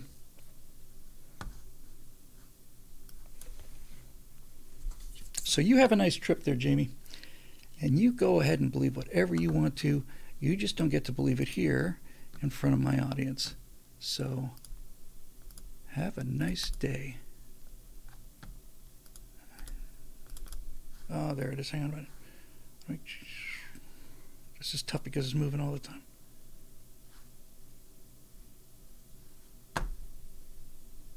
Hang on. I don't want to delete. I don't want to log out the wrong person. Hang on a second. Yeah, I don't do this very often because I don't generally run into people that are this big of a dipshit. Generally speaking, we're a pretty good group of people. And then, I don't want him timed out, I just want him gone.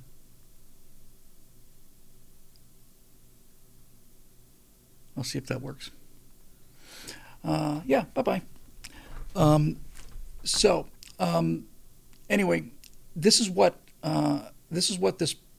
this person was saying. They were speaking the truth. That's why I like them. I like them because they're speaking the truth. Of all the people I've seen get angry about this whole grooming trans thing, this whole fake trans things, you know, these drag queens reading sessions for kids. He gets this guy who has this channel called the offensive training.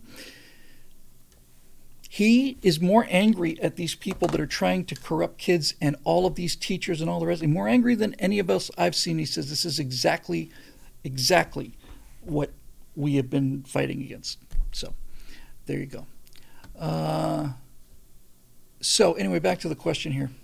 Sorry about that delay. Hopefully we won't have to deal with that again. And if so, we'll just pull out the big bam hanger and we'll deal with it that way. Where'd it go? Here it is.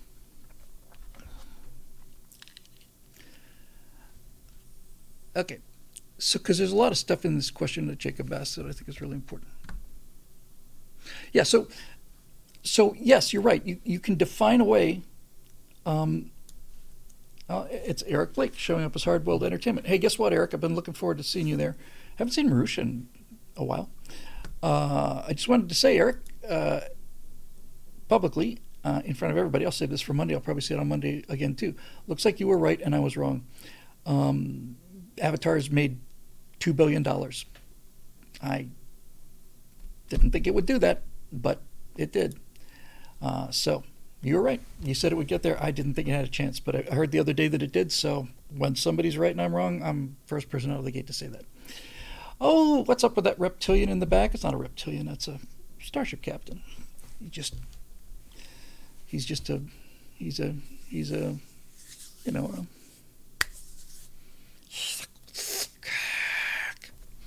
you see a sharpened blade there. He's got that little obsidian blade. Yeah, that's a Gorn.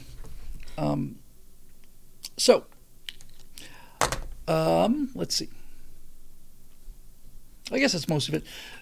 Look, you know, especially when we're talking about this issue, it's kind of a nice pun, you know. But politics makes strange bedfellows sometimes. And I have said this before, and I think this is a pretty good analogy. You know, it's not just politics. People, all people, every person, they're kind of like a Rubik's Cube. Okay? What I mean by that is, if you look at it and you see green, right? Turn it around enough, and then you can make it see blue. What I mean by that is, so I'm dead set against progressivism. I think it's just absolutely the most destructive, heinous, awful philosophy in the world. But I might find myself at a football game, although, who am I kidding? You're never going to see a real progressive at a football game. Let's just pretend. If I'm at a football game and I'm sitting on the Gator side and we're looking out at the Florida State side, then it's Gators versus Seminoles. And that's the division, Gators versus Seminoles. And you can twist, and you don't have to even twist anything. You just you find different allies based on different things. People who are dead set against each other in one thing are completely agreeing on something else. And so I'm in the position where it's like I say, hey, look, take our allies where you can find them. The reason I consider this person to be an ally is because this person is not saying anything I disagree with. Right? The reason I became a fan of the channel was this person led off by saying, I am a biological female trying to live my life as a male. I'm not a man. I'm not a male. I cannot be a father. And it's because I have a mental illness. I can get along with people like that. That's just fine with me. Absolutely fine with me. Anyway, moving on.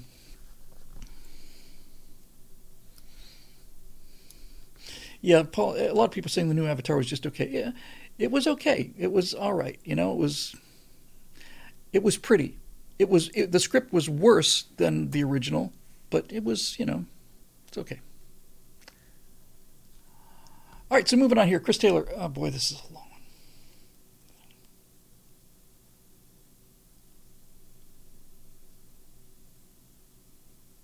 Let me just scan it here. It's essentially a long defense of Buzz Aldrin and talking about all the things that Aldrin accomplished. I never said that Buzz Aldrin wasn't an absolute genius and a key part of the space program. I just said he wasn't a nice guy. I know people who have dealt with him and had them say that he was charging people who had worked volunteer time on his project, charging people $5 or $10 for their autograph. I heard that from a number of people.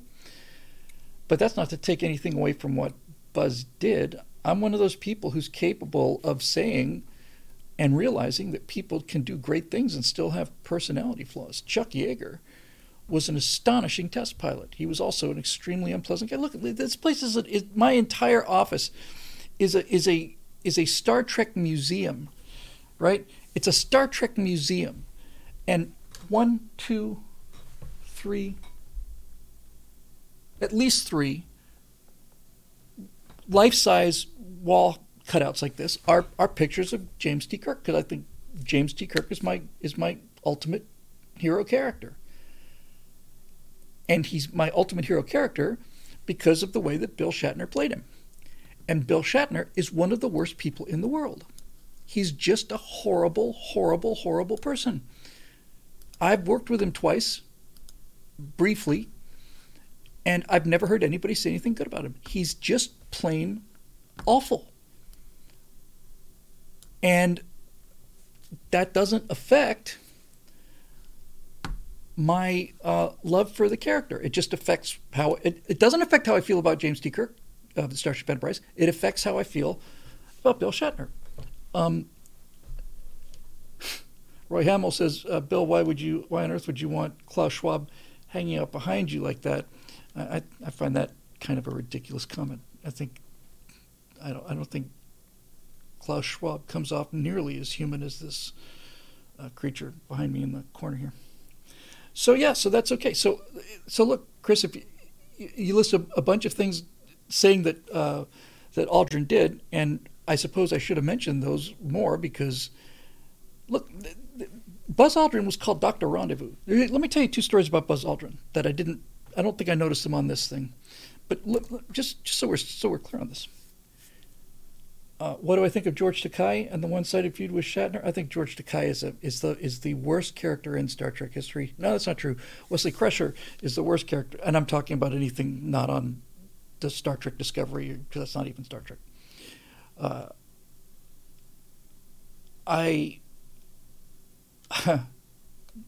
Who was I just talking about? Aldrin. I'm going to write this down. I don't want to forget it. I'm going to go on a small Takei journey, and I don't want to forget to come back to Aldrin because Aldrin deserves it, and I don't want anybody to get the wrong impression. Where did I put my writing stick? Oh, here it is. All right. So here's what I think about George Takei. I first ran into Star Trek. Star Trek was on the air 66, 67, 68.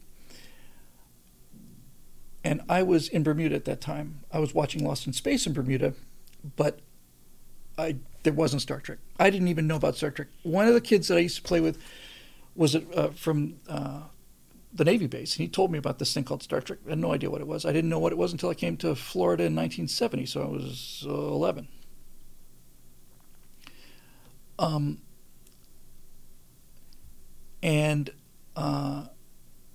And when I started watching Star Trek, so I was 11, 12, 13, something like that. Actually, I ran a Star Trek fan club out of the Miami Planetarium. We ran 16 millimeter prints of the episodes. This is before the internet and before they were rerunning. You could not see an old episode of Star Trek except we could get them on 16 millimeter films. We project them up on the planetarium dome. So I got my Star Trek original series chops and street cred, right?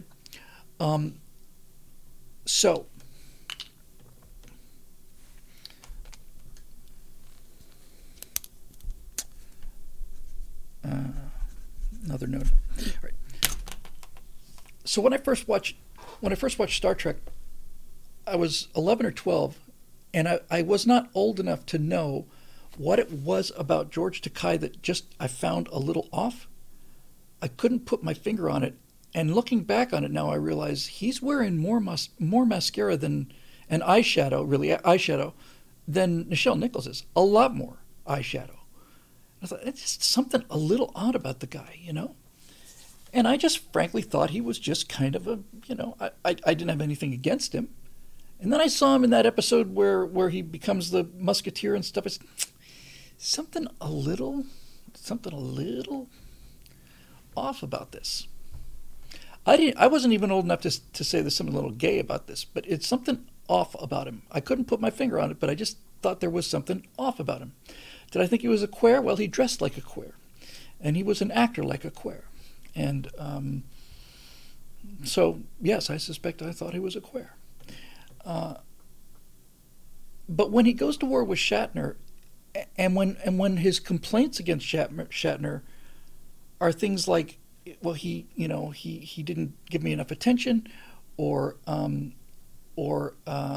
he would say, "Hello there, Time with Shell, who's new here. Good to see you." We're talking about old day Star Trek and Shatner to Kite feud, and all of his problems with Shatner, to me, I'm just going to come out and say it. All of his problems with Shatner, to me, sounded like the kind of things that you would say about somebody you had a crush on who didn't give you the time of day. I'm not saying, I'm just saying. And I just got that sense that he was just plain jealous. Now, I started this conversation by saying Bill Shatner is not a good guy. He's not. He's a terrible man. He's an unbelievably narcissistic, mean-spirited, terrible guy.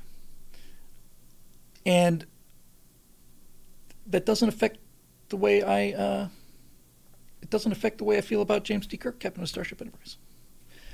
And if you haven't seen Kevin Pollak's routine on recasting Star Trek, it's bloody marvelous. James T. Kirk of Starship Enterprise.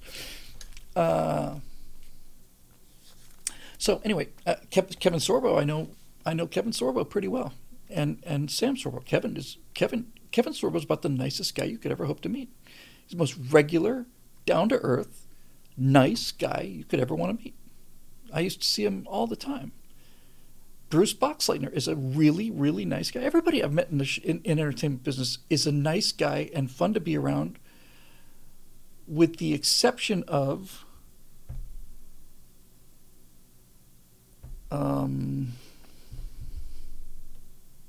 Robert Davi. And I love Robert Davi. I love being around Robert Davi. But Robert Davi is not what I would call a nice guy. Okay. So it's easy to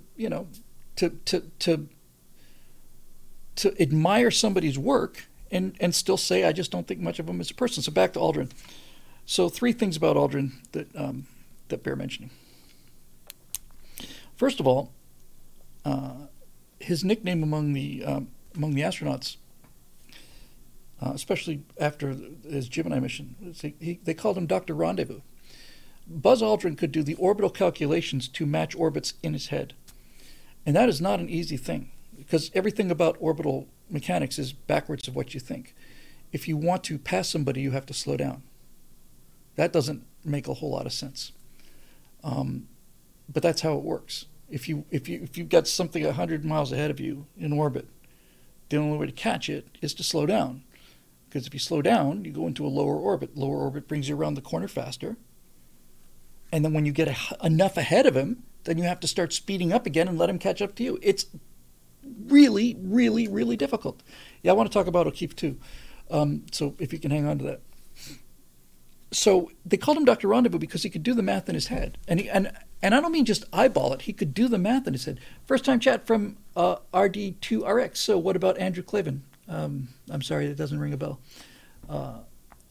And Buzz is still alive.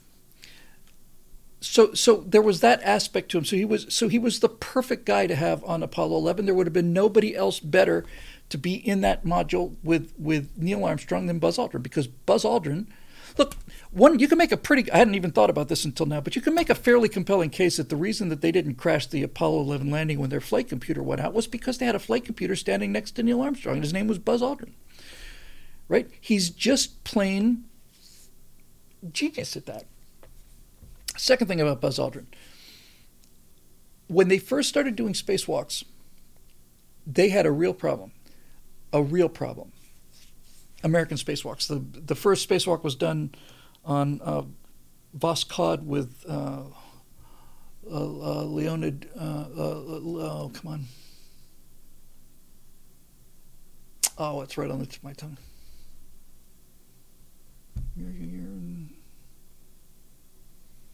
I forgot. Soviet guy.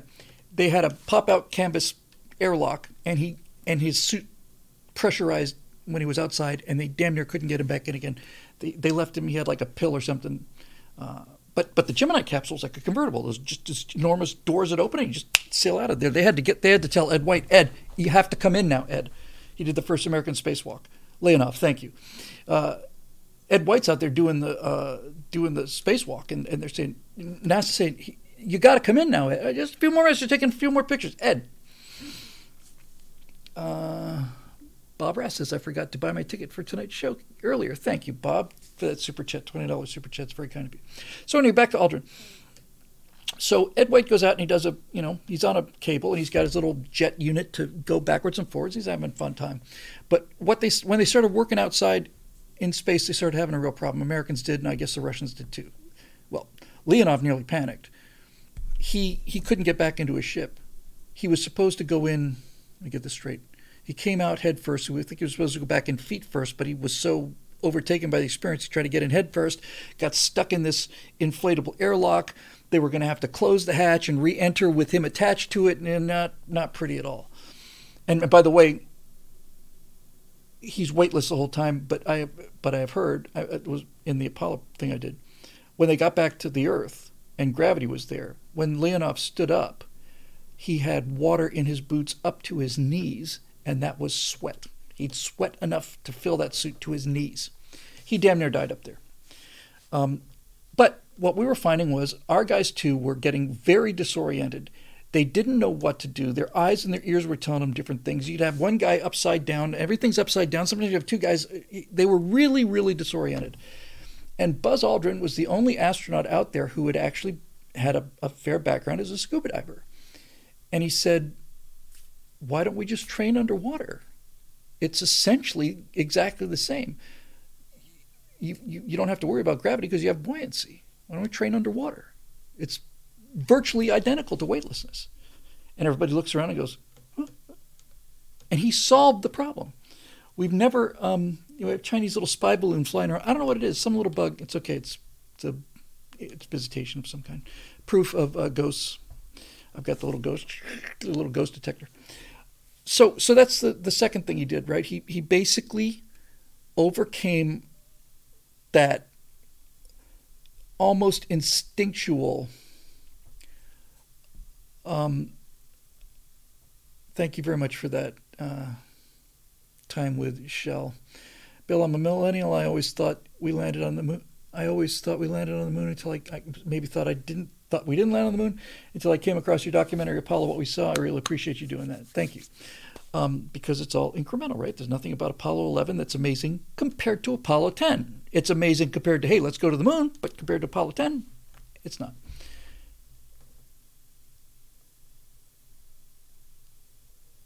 Wow.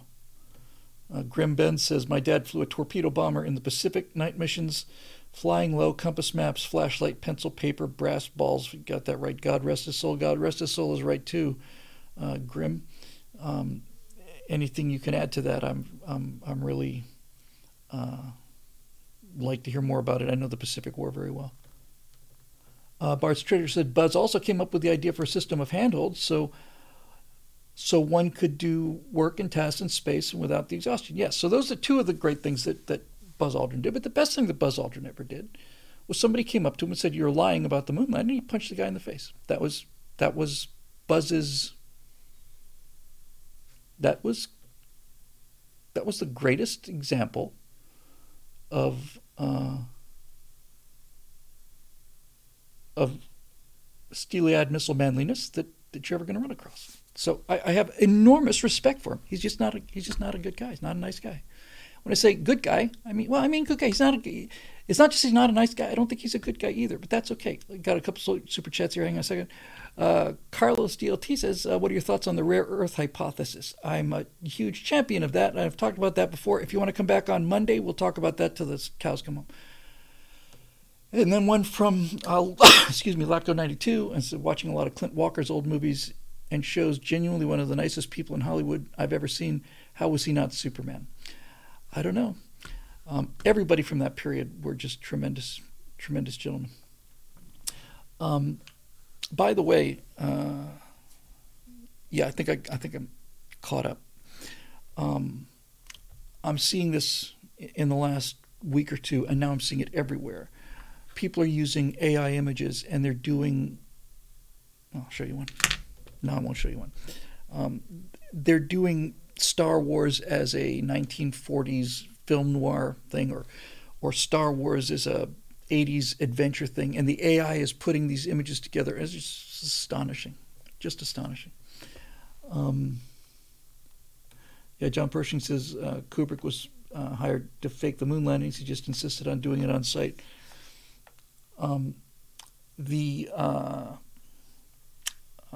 My second favorite comedy team,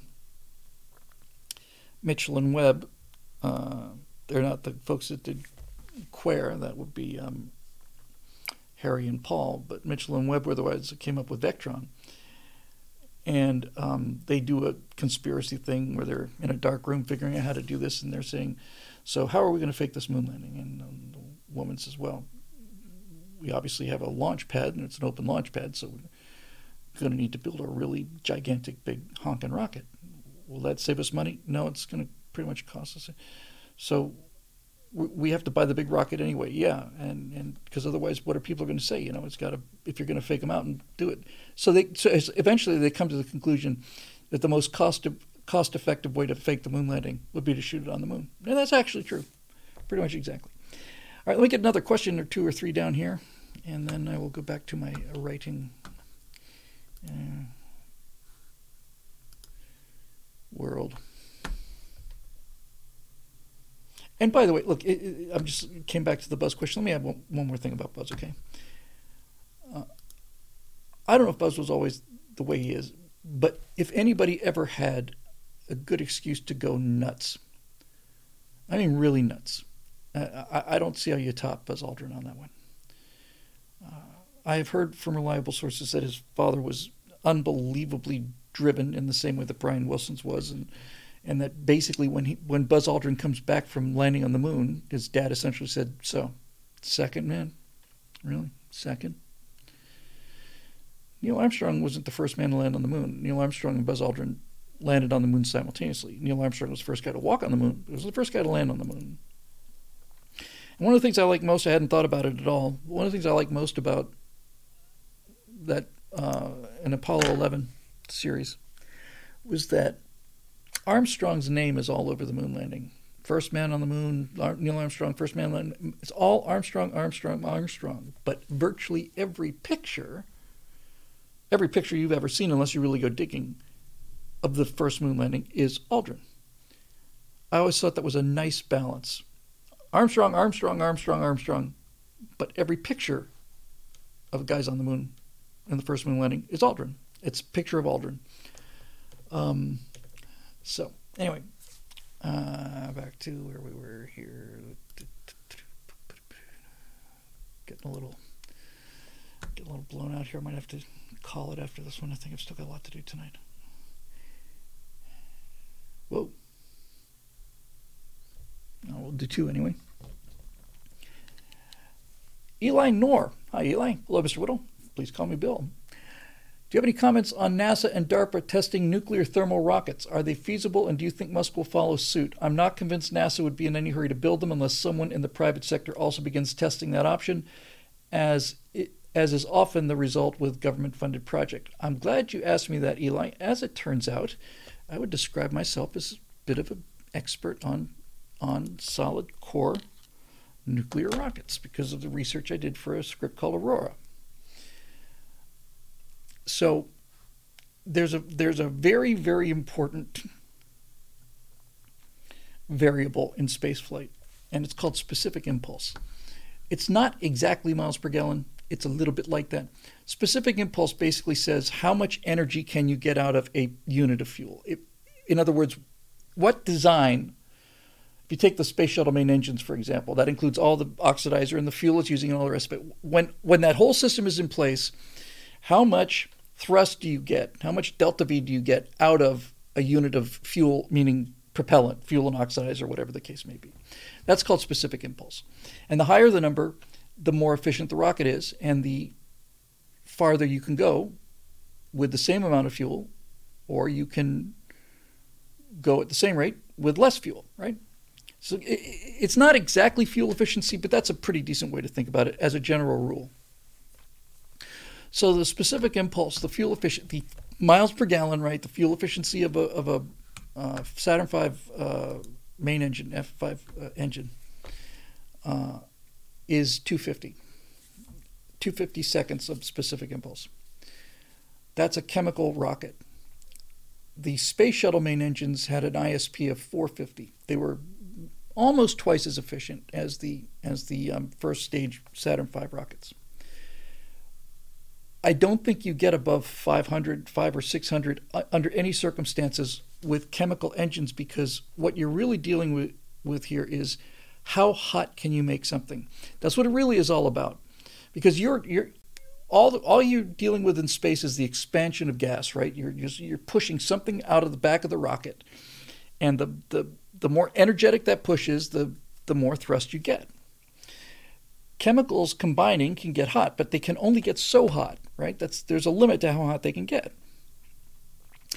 A nuclear reactor can get much hotter. Now, in the 1960s, as with everything else, we did everything we need to do 60 years ago, and then we just sat on it and let the left take over everything because of the planet and because of nuclear power is bad, and we could have been on Mars for 30 years now, or 40 years really, if we hadn't just let the left take over the politics of it. But in the 60s, there was a program called NERVA, Nuclear Engine ERVA, and they did. I had all these numbers in my head. They built, I want to say, at least 20 individual rocket engines of various designs, pretty much the same design, but various capabilities. And Sad Wings Raging has it exactly right. It was out at Project Pluto at Jackass Flats, Nevada. That's where they did it. And so you don't get a simpler engine than a solid core nuclear rocket engine, which is the simplest rocket engine there is to build. So here's basically how that works. Instead of all of these super complicated pumps, combustion chambers, all these other things that have to work to bring these two chemicals together, or the chemical and the hydrogen and the oxygen, or the kerosene and the oxygen, whatever it is, instead of all that stuff, it doesn't matter. You're going to take some mass, take water. It's not the most efficient one, but let's just say for the example, right? And what you do is you just take a hunk of uranium rods like you would have in a regular nuclear reactor, and essentially you just have holes in it. You run the fuel through those holes, and the fuel gets so hot being exposed to the uranium that the expansion of the gas out the back end is pretty nearly double what you would get on a conventional chemical rocket. So a solid core nuclear rocket has an ISP, if I remember correctly, in the vicinity of 750, 800, 850, maybe 900, right? So it is twice as efficient, and you don't have to carry oxidizer. For every pound of fuel you carry for a chemical rocket, you got to carry oxidizer. Things won't burn in space. You need oxygen. So you have liquid oxygen. So you're basically carrying two fuel tanks to get where you want to go. And both of those things weigh what they want to weigh. And with a nuclear rocket, you don't need two separate fuel tanks. You just need mass. So the actual fuel, if you want to be precise about this, it's important to be precise sometimes. A nuclear rocket's fuel is not the stuff that's sloshing around in the tanks. Technically speaking, the fuel is the uranium in the core. That stuff is reaction mass. It's propellant, but it's reaction mass. It's just stuff to shoot out the back of the rocket. I want to say methane is better than water, and I think hydrogen is better than methane in terms of liquid methane and liquid hydrogen in terms of efficiency. Okay? So it's twice as effective as a chemical rocket, but that's not good enough. Thank you very much for that, Dave Olson. Nuclear engine for rocket vehicle application. And Nerva was the Greek goddess of wisdom, not Minerva, goddess of something. Anyway, so Project Nerva's out there in Jackass Flats, and they built something like 23 of these individual engines. Started small, built bigger ones, different kind of variations on the design. They're all solid core nuclear rockets. I did a ton of research on this. They can only hit an ISP of around 800 or so, somewhere in that vicinity, because even the exposure to the nuclear fuel only gets it so hot. You can't get any hotter than that, because if you did, you would melt the engine. You would melt the container that the uranium is in. You can get the uranium up to the melting, not technically the melting point, but you get to the uranium to the temperature of where, if it gets any hotter, you're going to lose structural integrity on the actual engine, and that gets the ISP around 800. However, the next step is to do something called a pebble bed nuclear reactor. Actually, let's just skip that. Gas core. Okay, if you take uranium, I want to say it's uranium tetra something or other. So uranium gas, radioactive gas. And if you inject that radioactive gas through a torus, a magnetic torus, it's plasma, so it'll react to magnetism. Then the thing that's containing the heat is not the metal of the walls, it's the magnetic field. And since that hot gas is not in direct contact with the metal structure of the engine, a gas core nuclear rocket can get much hotter. And since it gets hotter without melting the engine, you take that same pound of water and gallon of water and push it through there, you get 2,000 maybe? 2,000 impulse, specific impulse. So that's basically saying that you are now 10 times more efficient than the Saturn V, which means that you can carry 1/10 of the fuel that the Saturn V has, or you can go 10 times faster than the Saturn V. These are approximations. You get the general idea, right? So the problem with spaceflight is you've got to uranium tetrafluoride. Thank you very much for that, astronerd. So yeah, and Don Vickery says material science. So if you really want to go places, material science would be nice. You find alloys that will withstand higher temperatures. That means you can get the core hotter, more thrust for the same amount of propellant mass. That's all good. The real problem is not, and I gave this a lot, I spent years thinking about this one. The real game changer is not the efficiency of the nuclear rocket, but the simplicity of it, I would say. Because the game changer is wilderness refueling. That's what makes it feasible or not. And here's what I mean by that. When we went to the moon, we had to have enough fuel in various stages, including the command module and service module. But in various stages, you had to carry enough fuel to get to the moon, and you had to carry enough fuel to get back from the moon. You had to lift all of that off of the Earth's surface at the Kennedy Space Center under 1G gravity field, everything. The weight of the rockets, the weight of the stages, the weight of the LEM, the weight of the fuel on the LEM, the weight of the fuel in the command module, all of the stuff that you're going to get off of that pad is got to carry enough fuel to get you to the moon and then off the moon and then back to Earth again.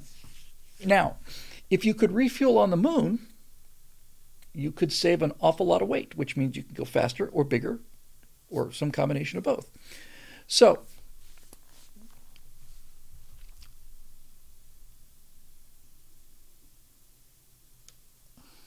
that's an interesting comment, which I'm tempted to take, maybe bring it back on Monday.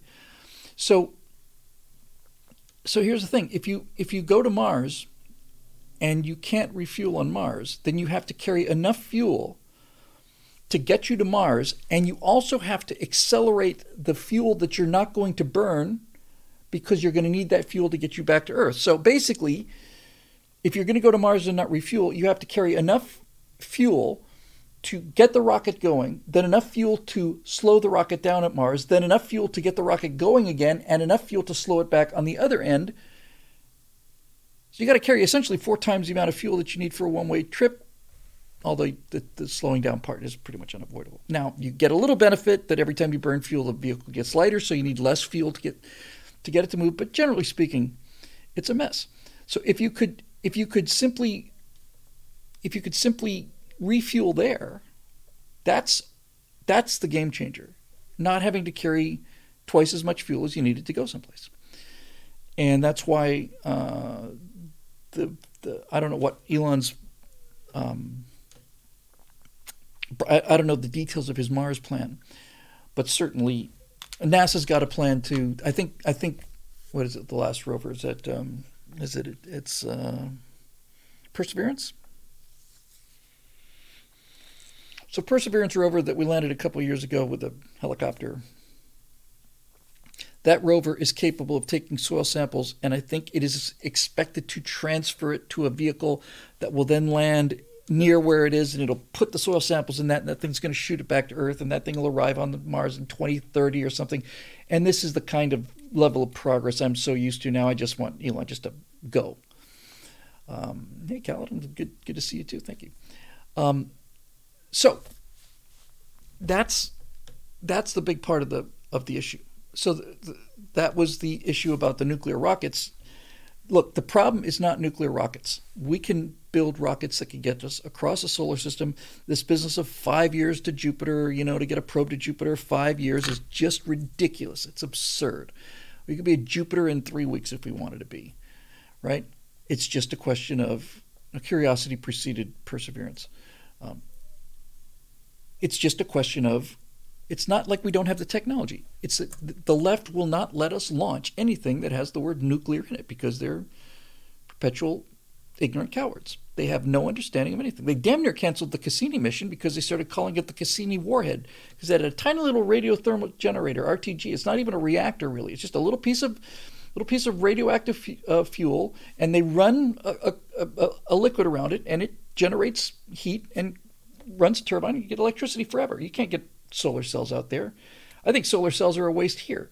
I think solar power, as a general rule, where we are now is essentially stop dicking around. Give me a reactor.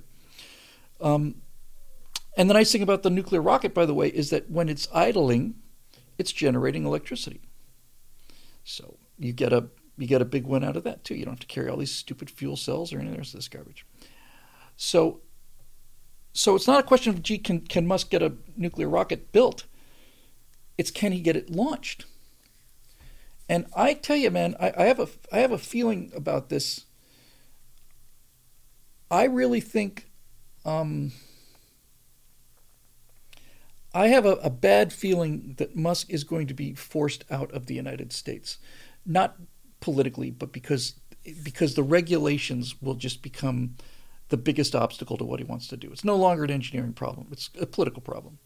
I think it's entirely likely that he will just say, look, the requirements that the FAA and NASA is putting on us on every launch and all of this stuff is just they're trying to keep us from going, and so I'm gonna go buy an island someplace. I'm gonna buy an island in the Pacific, and then we'll launch from there.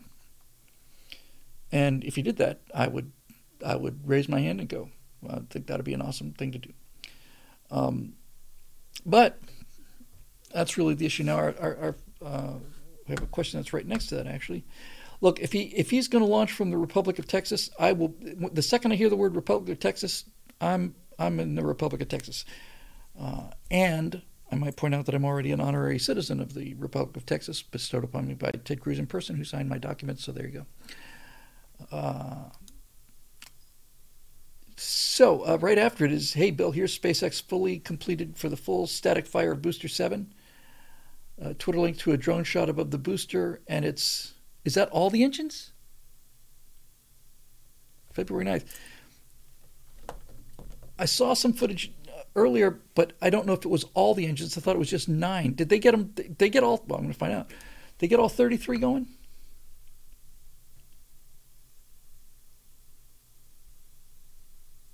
Oh yeah. I don't think that's all of them. In any event,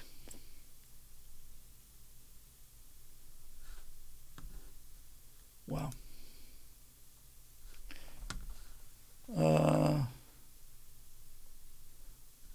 Anyway, Musk is going because he's taking it seriously, and he's not afraid to spend money. He's not afraid to blow things up. He's the only person out there that's even in the race.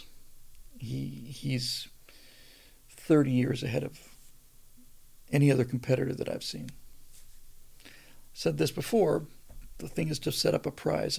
If you took a relatively low amount of money for space exploration, so you took $50, $100 million and you put a prize out there for $100 million, man on the moon and back again, you get it done.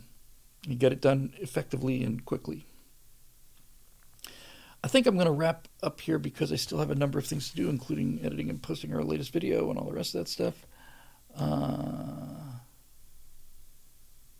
Oh, hang on. Let's take this one from Cody Fett. Because I did happen to look into this. Greetings, Bill. Unless I'm reading things wrong, my request from last week got lost in the shuffle, so I'll say it again. Can we get at least one white pill story, good news, to keep your spirits up? Oh, okay, thank you. In the event that my hearing your answer got lost in the shuffle, I'll ask this question instead. What are some of your favorite Civil War stories? Yes, I finally watched that Razor Fist video recommended here a few weeks ago. I found it to be vacuous and slanderous. Just how The Last Jedi finally got to me to read the Thrawn trilogy, which actually lives up to the hype, by the way. However, this video has gotten me to go down a Civil War history rabbit hole. Yeah, I saw Razor Fist's video. I never really listened to Razor Fist at all before. I found the video to be completely full of holes, and if I understand the meta argument correctly, he's saying the Civil War wasn't fought about slavery, it was fought about tariffs. And I was going to do a response to that, and I still may. But any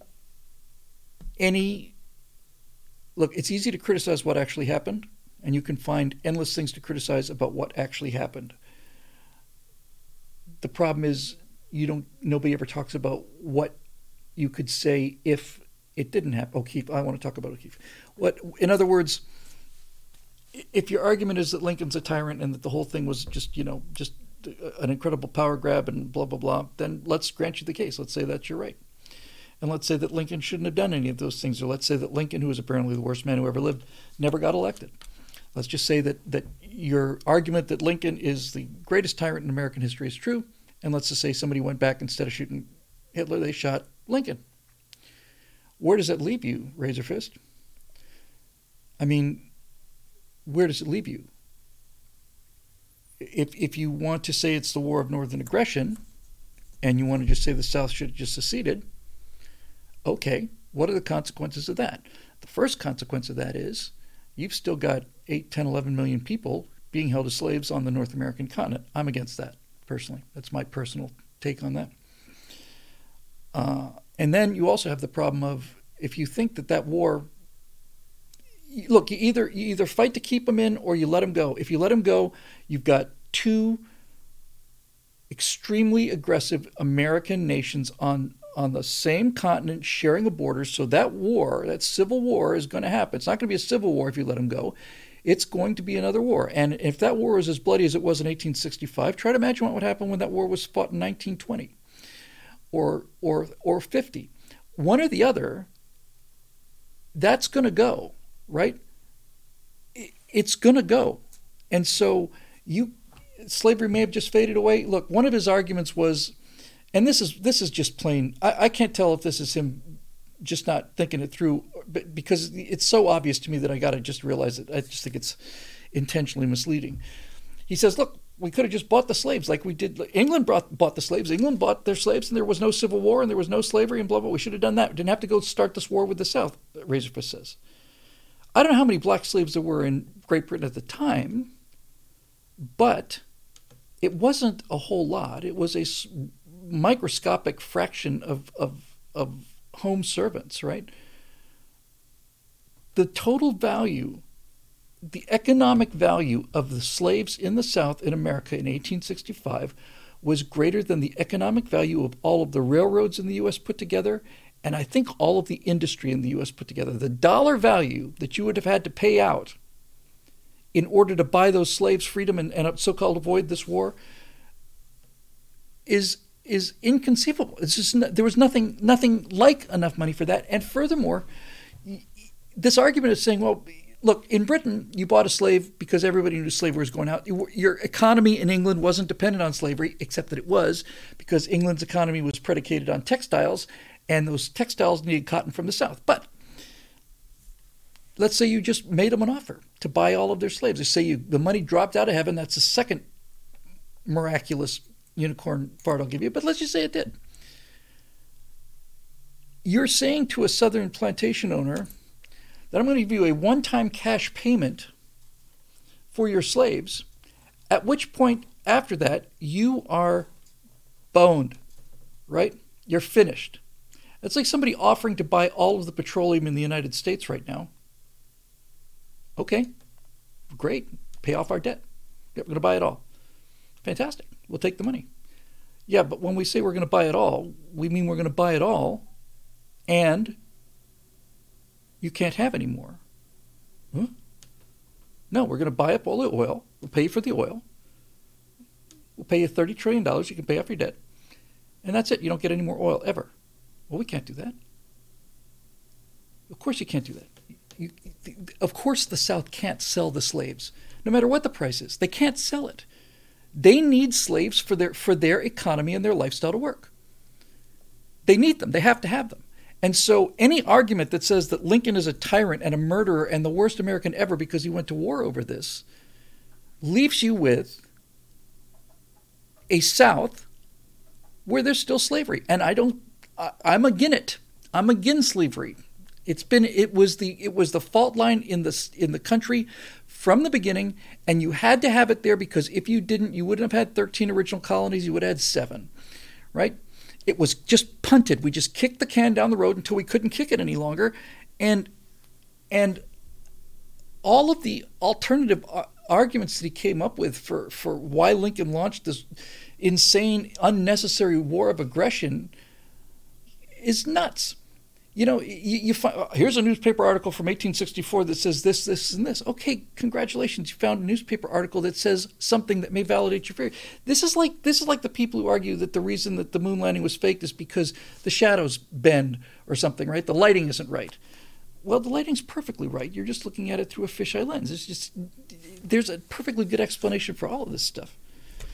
The two things I'll say about this is, did Lincoln act in a dictatorial fashion to shut down freedom of speech during the Civil War? Yes, he did. There's no question about that. None. And I think the person who was most aware of that was Abraham Lincoln. But let me give you the counter argument for this. For those of you saying, no, they had no right to shut down those newspapers because he did it because he's a tyrant and he can't possibly have had any other explanation for it. When Lincoln was talking about this late in the war, when he was talking about this, he explained why he did it. He said, look, the worst part of this entire nightmare is that I am required to sign death sentences for deserters in the Union Army, in the Union Army. And Lincoln said, why am I supposed to hang some 17-year-old boy and not hang the person that's agitating him into deserting? That's what the opposition press was doing, right? Lincoln said, it just doesn't seem to make sense. Why should I think the direct quote is, why should I have to hang some poor farm kid who's just doing his duty when the person that has the rich person who's not out there fighting, by the way, who's just sitting in the back in New York or whatever, and I'm going to leave him alone? No, I'm not going to do it. He did it because we were at war. And Lincoln was clear on this. He used a lot of things that he did, not as his power as the president of the United States. He did it as his power as commander-in-chief. And for those people who say he wasn't really serious about abolishing slavery, probably true in the beginning. His job wasn't to recover or abolish slavery. He was elected to be president of the United States. He had to try to save the country. But once that happened, once you're in the war, right, the most important indication of Lincoln's intentions is the 13th Amendment. And if you haven't seen Lincoln, I highly recommend it because that movie's not really about Lincoln. Most of it is about what Lincoln had to do to get the 13th Amendment passed. And Lincoln, the Daniel Day-Lewis speech is the high point of the movie. He basically says, I am the president of... Lincoln had a very high voice. Everybody thinks, no, Lincoln had a very high voice. Somebody was doing a quote of him, and they said he would say, Mr. Chairman, Cheerman, Mr. Chairman. So Daniel Day-Lewis got the voice exactly right, got the character after that. But Lincoln is there with his cabinet. He says, I am the President of the United States of America. I am clothed in incredible power. He says, I need the 13th Amendment because what I did as Commander-in-Chief with the Emancipation Proclamation is on extremely shaky grounds, but this settles it. The 13th Amendment settles it. It settles it legally. It settles it through Congress, which is what I wanted to do in the first place. It settles it. And if you had a guy who was determined to keep power for whatever, you just don't have it. It just doesn't happen. All of the catastrophes of the Reconstruction were not Lincoln's fault. They were Andrew Johnson's fault. Andrew Johnson was a Democrat. Andrew Johnson was impeached, and it went to a vote. Unlike any of the other impeachments, went to a vote. It was a tie, and the tie was broken. Johnson was the guy who put all this bullshit in place. Lincoln he said, let him up easy. He said, just let him up easy. I'd just be happy if they just want to, if I don't need Jefferson Davis hung. I don't need Robert E. Lee hung. He said, just shoo him away. Just let him leave the country. That'd be my answer to it. And the final thing about this thing is this business about, well, there's nothing in the Constitution that says that states can't secede. And I thought about this for a long time. To me, it struck me as the best argument, Well, of course we can leave. It's a voluntary agreement. We got into it. Why can't we get out of it? Yeah, that makes sense to me. And I'm a guy who's strongly in favor of seeing a couple states go out of the Union today. However,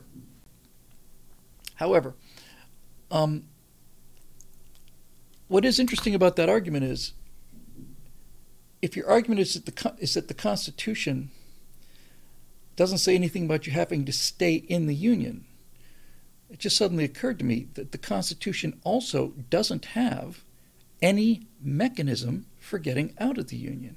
And the Constitution has a mechanism for everything. It's got a mechanism for everything. So when they signed the document, right, when South Carolina and all these other guys came into the Union and signed the document and ratified the Constitution, they ratified a Constitution that had no provision for getting out of it. And there's a provision for everything. Now, you can take it as saying, well, if he has the ability, if the Constitution has the ability to resolve everything, and the Constitution is essentially perfect. I've still yet to find a flaw in the Constitution. All I can find is people who don't read the Constitution and don't obey it. But you can turn that argument both ways. They signed an agreement that told them the precise relationship of their state to the federal government, their precise relationship of their state to the people, what they can and cannot do. And nowhere in there was any mention of how to get out of the Union. And that's kind of like a judge's call on a contract, but it's not crystal clear that of course you can leave the Union, because if it was crystal clear that of course you can, then they would have discussed how to get out of it. The fact that they never discussed the mechanism for getting out of the Union is telling me that everybody that was there at the Constitutional Convention understood that this was a marriage and we're sticking there. This is the argument against the Confederacy. The Southern states basically stuck around in the Union until they didn't get their way, and then they took their football and went home. That's how the North looked at it. So, and like I said, I'm a big believer in the 11th Commandment. Razorfish has a bigger audience to me. Anybody, and he's certainly much hipper than I am and younger and all the rest of it. Anybody that's bringing people into the light is my friend and on my team, right? And I'm constantly aware of feeling like the way I present things is dated and not as effective as it could be. So I just say all of that. But personally, speaking for myself, not against him, just speaking for myself, a full hour of F-bombs and shouting at me was just, it was unpleasant to listen to. And I'm on the team. Okay, and the glasses thing. Okay, we can agree to disagree on that. But I've still not heard anybody give a good counter argument to it, and there is a good counter argument to be made. So there we go. All right, so Uh,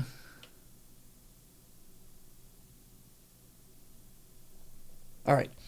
Yeah, I think I'm gonna. Oh, I didn't talk about O'Keefe, and I really do want to talk about that. Um, Bill Whittle, if you lived in the time of Caesar, would you be a Caesarian or a Pompeian? I would be a Pompeian. I'm pretty sure I would be a Pompeian. Uh,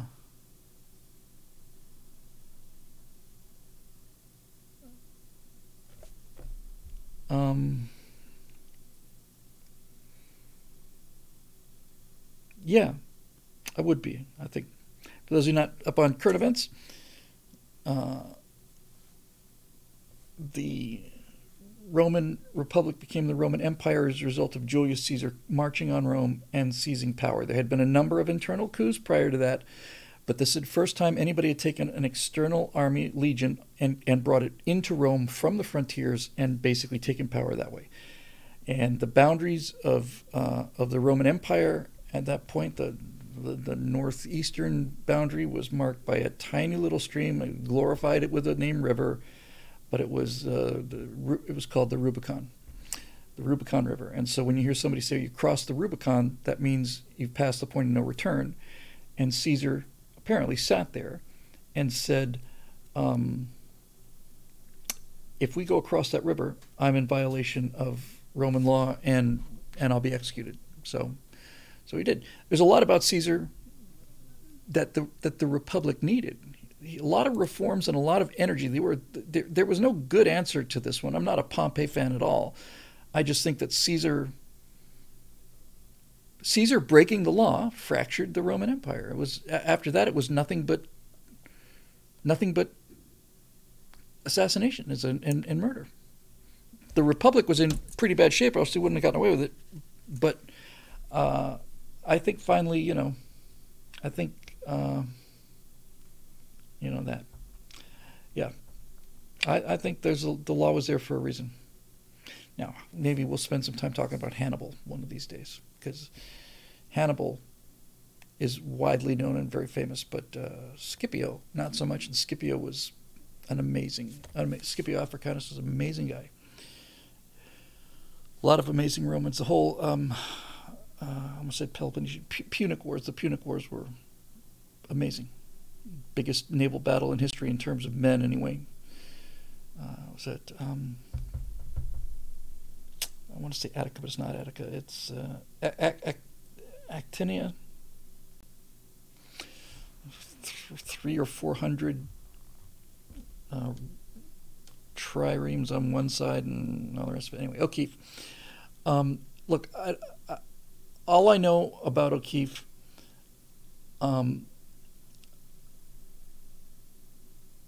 is what I saw today, and I saw Mark Dice segment on it today, where apparently there is some growling on the part of the board that James O'Keefe needs to stand down from this.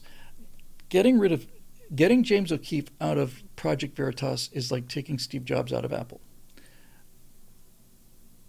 The only question is, will you do fatal damage to the brand before you bring him back? James O'Keefe is Project Veritas. Project Veritas is James O'Keefe. When I hear things like this, it's enough to make me lose my mind. I would much rather see Project Veritas wander off into the darkness and just simply go away rather than see James O'Keefe kicked out of his own company. So Clint says it's the first time Veritas attacked anyone without evidence. Is that regarding the Pfizer thing? What is it that they're so angry about? I still don't know. I haven't been following the story. I don't know what the board is saying. It sounds like, well, you're doing more damage than good here, James. I know a lot of people who are backers of Project Veritas. I'm not a financial backer. I'm a friend of James O'Keefe, and I think he's the most courageous man on the board. I think he's more courageous than Elon Musk. Elon Musk is a bigger target, but Elon Musk has a much better protection resources. Hang on, I'm trying to get to this. Apparently, it was a HR headache. Is the only thing they've got against him is because a couple of employees said that he was mean to them? Is that what they're going with? Accused of creating a hostile work environment. Oh, is that it? Is that it? Well, project was hired without checking ideology. Guy who was the original complaint about O'Keefe has pronoun.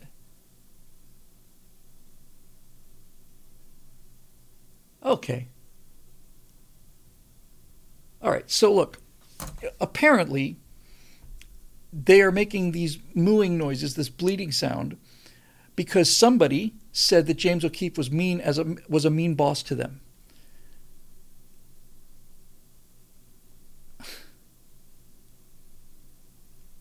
Then fucking leave, you miserable crybaby bitch. You know? He's mean to you. He has to be mean. He's doing the toughest job in America. Oh, he's paranoid about security. He has to be. If he's not paranoid about security, it's not just a question of him getting something wrong. There's a very good chance he will be murdered. Okay? This idea that O'Keefe was mean to somebody, what difference does that make if he's mean to somebody? I worked for Jack Horkheimer for 25 years. He was probably, in terms of my career, the single best thing that ever happened to me. He made me hyperventilate and get practically on beta blockers when I was 16 years old. He was the worst man to work for ever. He was a miserable, horrible, wretched, emotional, unfair, mean-spirited narcissist. And I stayed working with him for 20 years because it did me more good than harm and because he was a genius. Right? Because he was really, really good at what he did. And when he wasn't being insane, he was being not only nice to me, he was going out of his way to make things happen to me. He gave me all of the chances that got me started. But to say that it's mean is one thing. Okay, so look. So somebody says he's mean. Okay, let's say he's mean. Let's say that he really is mean. Let's say that he screamed and yelled at the guy and called him all kinds of names and so on. That's not the point. And the point isn't even that this guy goes public with it because now he's a little butthurt and he wants some attention. The idea that the board is even having this discussion, the idea that this is news, is insane. And that board needs to go. The whole board needs to go. And listen, let's just be real clear on this, okay? When I say the board needs to go, I mean the board needs to go. If anybody who's voting for either O'Keefe to be either sanctioned or investigated on the basis of this, if they had evidence of him taking money illegally, then you'd have something that even I would have to say, well, that's not the James I know.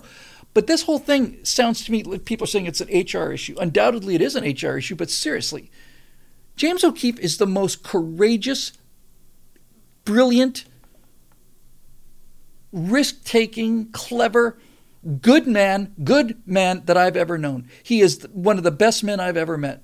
And what he does is essential and effective and dangerous. And for some board members to start whining, oh, well, he was mean to an employee.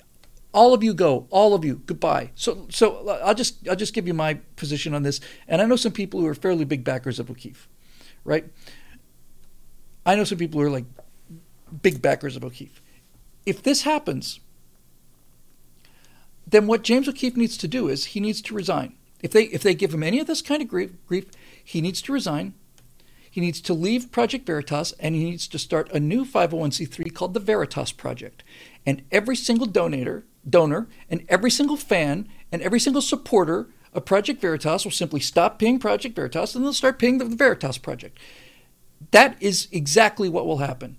And that's exactly what should happen. If that board doesn't back down and apologize, then O'Keefe should resign, take his name with him, and set it up and do it all over again. He'll be funded in a week.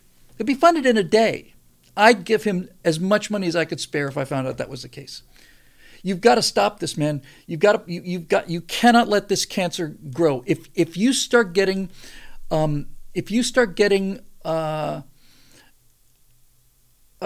the point where you have to start watching yourself because of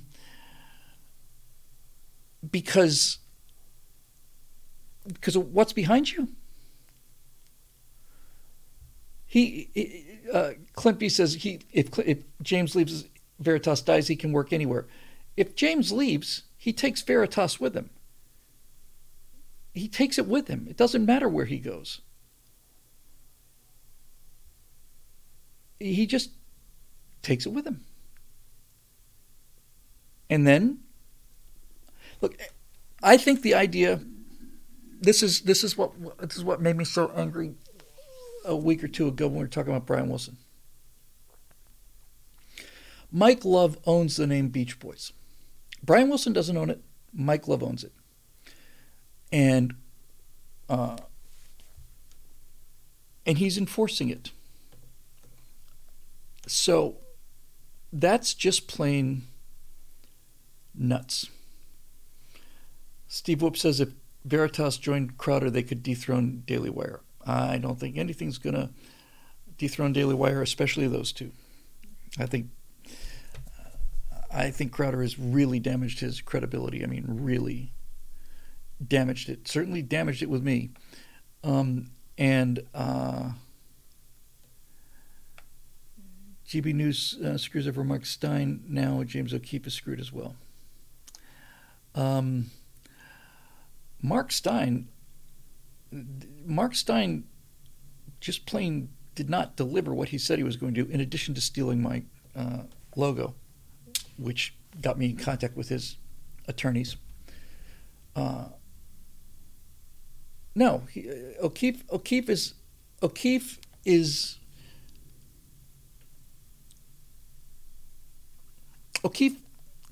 has enough integrity that I think that, look, if O'Keefe for whatever reason leaves Veritas, I would not be surprised, knowing Jeremy Boring's business acumen, if he makes him an offer, but I would be extremely surprised if O'Keefe took the offer, because O'Keefe is not in this for the money. And O'Keefe is not in this for the personal glory. O'Keefe is in this because he's committed to the truth. He cares about the truth. And that's why he goes after guys on our team too when they're blatantly obvious. Right? If O'Keefe is either forced out or made difficult enough so that he has to resign, then I think he simply just starts a new company, and he is fully funded in 2 days. Okay, so Clint, let me just talk about this, okay? I just got to get this out of my system because I've been waiting I've got it in the can, I just haven't edited it yet. And I'm not picking on you, Clint. I'm just seeing this a lot. Clint says, Crowder exposed the contracts that are enforcing censorship. I understand both sides. What is it about the Daily Wire contract that is enforcing censorship? I don't understand this. I've never understood the argument he's making. Crowder reads a paragraph out of the contract saying that if I miss a show, I get fined $100,000. What he's not saying is if he misses one show out of 194. In other words, if he only delivers 193 shows, then he's fined $100,000.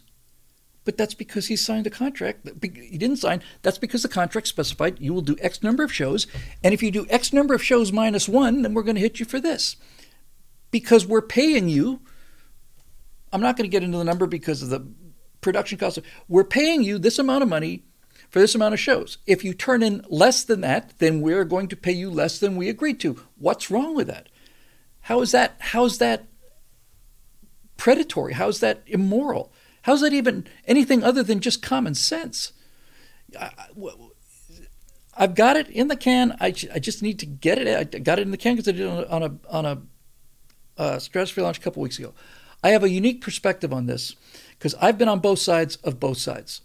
DW said fight censorship, then enforce, you get kicked off, banned from YouTube, you're dead financially. Clint, that's just insane. First of all, Crowder's making the argument on YouTube. Crowder's value is predicated on the 5 million followers that he has on YouTube, not the 1 million followers he has on Rumble. If Crowder gets himself demonetized on YouTube, then that means that Daily Wire makes less money. That means that they both suffer together. Crowder's putting it, the way Crowder puts it is, hey, if I get demonetized on YouTube, then I get fined, and somehow Daily Wire gets what? They lose money. if I haven't seen anything in that contract that doesn't say if we get hurt, we get hurt together, and if we get good, we get good together. And furthermore, it's an initial opening offer. Is it a hard-nosed offer? Yes. Is Jeremy Boring a hard-nosed businessman? Yes. But what's he going to do? What's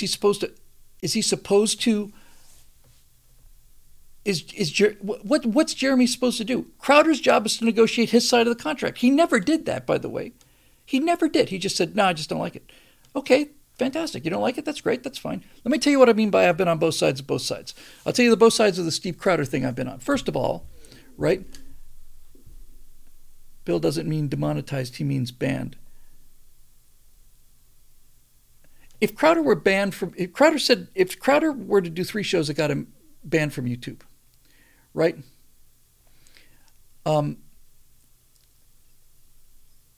Then Daily Wire makes less money and Crowder makes less money, but he doesn't make no money, right? Crowder's economic value is in his reach.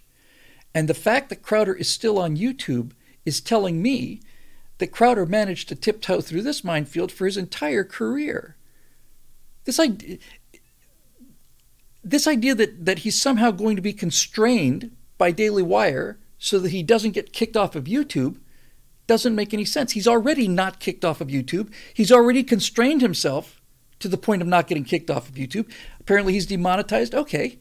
He's still got 5 million followers. That's what they're buying. That's what the offer was for. So let me tell you, I've been on both sides of both sides. So his big argument, and this is the thing I just think was just plain flat out at the very best case, little disingenuous. He says he's doing it for the new content creators that are coming up. I don't follow a show, but I don't see that he's launched 1,000 careers, right? I know that Daily Wire launched Mike Knowles, essentially launched Clavin, Matt Walsh. He didn't launch the careers of Candace or Jordan, but he gave him steady income, which is a nice thing to have. So let me get back to me, okay? So I've been in a unique position on this. So I've been on Crowder's side, and I've been on Jeremy's side, and I've been on each one of their sides both times. At PJTV, I took a job as a wage slave for PJTV, and I do not own the afterburners that I did there. And when PJTV folded, those things disappeared from YouTube and they're gone. I did keep my favorite ones because I wasn't completely stupid, but the hundreds of afterburners that I did for PJTV are gone now because I signed a contract that said that PJTV owns those afterburners, and the reason that they own the afterburners is because they paid me money to do them. They paid me money for me to make this. It's like furniture, right? Of course I was a wage slave. That wage slave is a term that is used as hyperbole. It is internally hyperbole. It's an ironic comment. You want to start your own business, or you want to be a wage slave? Well, now I'm running my own business, but when I started, I was a wage slave. And for Steve to say how it would kill young people, I took the wage slave job at PJTV. I gave up ownership of everything that I did for them. And when I started at PJTV, nobody knew who I was. After I got tired of them owning my stuff, I left PJTV, and then people knew who I was. So when I started BillWhittle.com and started doing firewalls, I had an audience. I didn't have that audience before I started as a wage slave. Of course it was a good idea for me to be a wage slave at PJTV. The only argument you can make about that is try to negotiate the shortest term possible. But PJTV they paid me money. That was my full-time job, was doing what I wanted to do. So, okay, but here's a bigger point. Steve Crowder was a wage slave at PJTV too. I know that because when I was working there, he was brought in as the next hot thing, just like Colonel West was, and here's the next Joe the plumber. They were always looking for the next new thing, some new talent. PJTV had some pretty good in-house talent. They had Zoe, they had me, they had that other guy, the bald guy, whatever his name is. And PJTV wasn't working economically, so they kept looking for some new guy. And I was there for all of the new guys who came and went. When Crowder was the new guy, it was all about Crowder. I went to Guantanamo Bay for the second time, and when I asked him what I'm going to be doing when I'm in Guantanamo Bay, he basically said, your job is to hold the microphone for Steve Crowder. You know what I said to that? I said, okay. Was I happy about it? No. But I did it because I was getting paid to do it because I wanted to go to Guantanamo Bay. Who gets to go to Guantanamo Bay twice, right? So I did it. I didn't have to do it. I could have declined the offer. And if I declined the offer, it doesn't mean I have to go to the press and tell everybody about how unfair it was and how my feelings are hurt because everybody's paying attention to Steve now, not me. They said, your job will essentially be to hold Crowder's microphone. Do you want to go? Well, I'm not happy about that, but yeah, I do want to go. Okay. So I went. If I didn't want to go, I wouldn't have gone. The day I stopped wanting to be a wage slave after my initial term had expired was the day I stopped working for them. But I only stopped working for them because I could afford to. And the only reason I could afford to stop working for them was because I was a wage slave for them for 4 years and people knew who I was when I left. That's exactly the argument that Jeremy was making. He wasn't saying, and by the way, PJTV doesn't own what I do now. They just own the stuff that they paid me for. They don't own me into perpetuity. They just own the stuff they paid for. Is that unreasonable to you? It's not unreasonable to me. We shot that thing in a studio with remote control cameras. There was a crew of 6 or 7 people there, all the editors and all that. I didn't pay for those people. I got paid to write them, perform them. They paid me. It's theirs. Same thing so I've been on both sides of Crowder's argument at PJTV. Now let me tell you about how I've been on both sides of his argument with Daily Wire. I got a contract, I got an offer years ago that basically said words to the effect of, and it was a verbal offer. It was a conversation, which I chose not to record because Jared's a friend of mine. But basically it was this. Hey, Bill, this was years before, 2-3 years before we did Apollo 11. Hey, Bill, listen, we've been talking about this, and we're seeing some other guy who's doing a lot of these history podcasts. They seem to be really successful. I forget his name. His guy who did this World War I thing and stuff. And he said, we decided we really want to get into that. It seemed like it'd be a good market for us, and we can't think of anybody better to do it than you, so wanted to know if you wanted to talk to you about that. And I said, okay, what would that look like? He said, well, you'd come in and you'd work here, and you'd come in and you'd deliver a certain number of product every period, whatever it was, and so on. And we would back it and we'd promote it and we'd give you the means to do it, and you pretty much write whatever you want to, and that's the deal. And I said, let me think about it. I talked to him the next day and I said, I'm going to pass on this one for 2 reasons. First of all, it seems like a lot of research and a lot of writing, and those things are difficult for me. I have other things I want to do, but mostly, Jeremy, the reason I don't want to do it is because I don't want to be an employee. I don't. My independence is more important to me. If I was an employee working at the office going in, it would probably piss me off more than anything I could get out of it. But it's an offer with job security. I would have gotten a steady paycheck that I don't have to worry about my membership like I do every single day of my life now, right? I have to deal with that stress of what am I going to do to make payroll this week or this month. That all would have gone away. And that's a real nice thing to have, being a wage slave. Lots of benefits to being a wage slave. Lots. But I decided that it was too much, so I decided not to do it. Okay? Now, let me tell you how I was on the other side of the other side.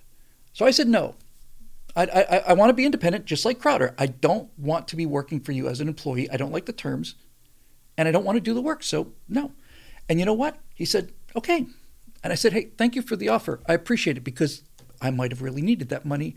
I might have needed to do it. But I said no. 2 years go by, and I get another call.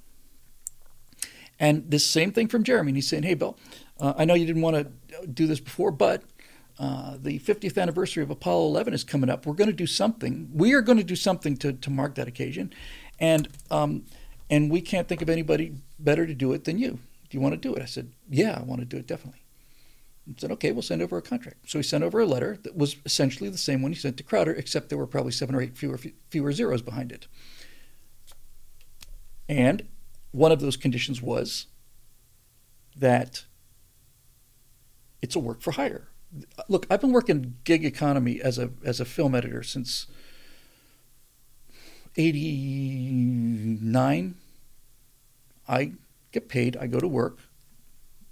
I make furniture for a guy. He sells the furniture. I get paid. I don't own that furniture. He's paid me for the furniture. That's why I work for him. Okay? So, now this time, I took it. And the reason I took it was, number one, I didn't have to be an employee. I didn't have to be there to do it. I could do it from here. I could write it from home. I could keep BillWhittle.com, could keep my membership, all the rest of that stuff. Could keep all of it. That was number one. Number two, it was a one-off, and it was going to take 4 or 5 months of my life. But much more importantly was that I really wanted to tell that story. Now, if I had declined the offer because I was so determined to own a piece of it, or because I didn't like the idea of whatever their ownership was, or whatever was in the same contract Crowder got, I essentially got.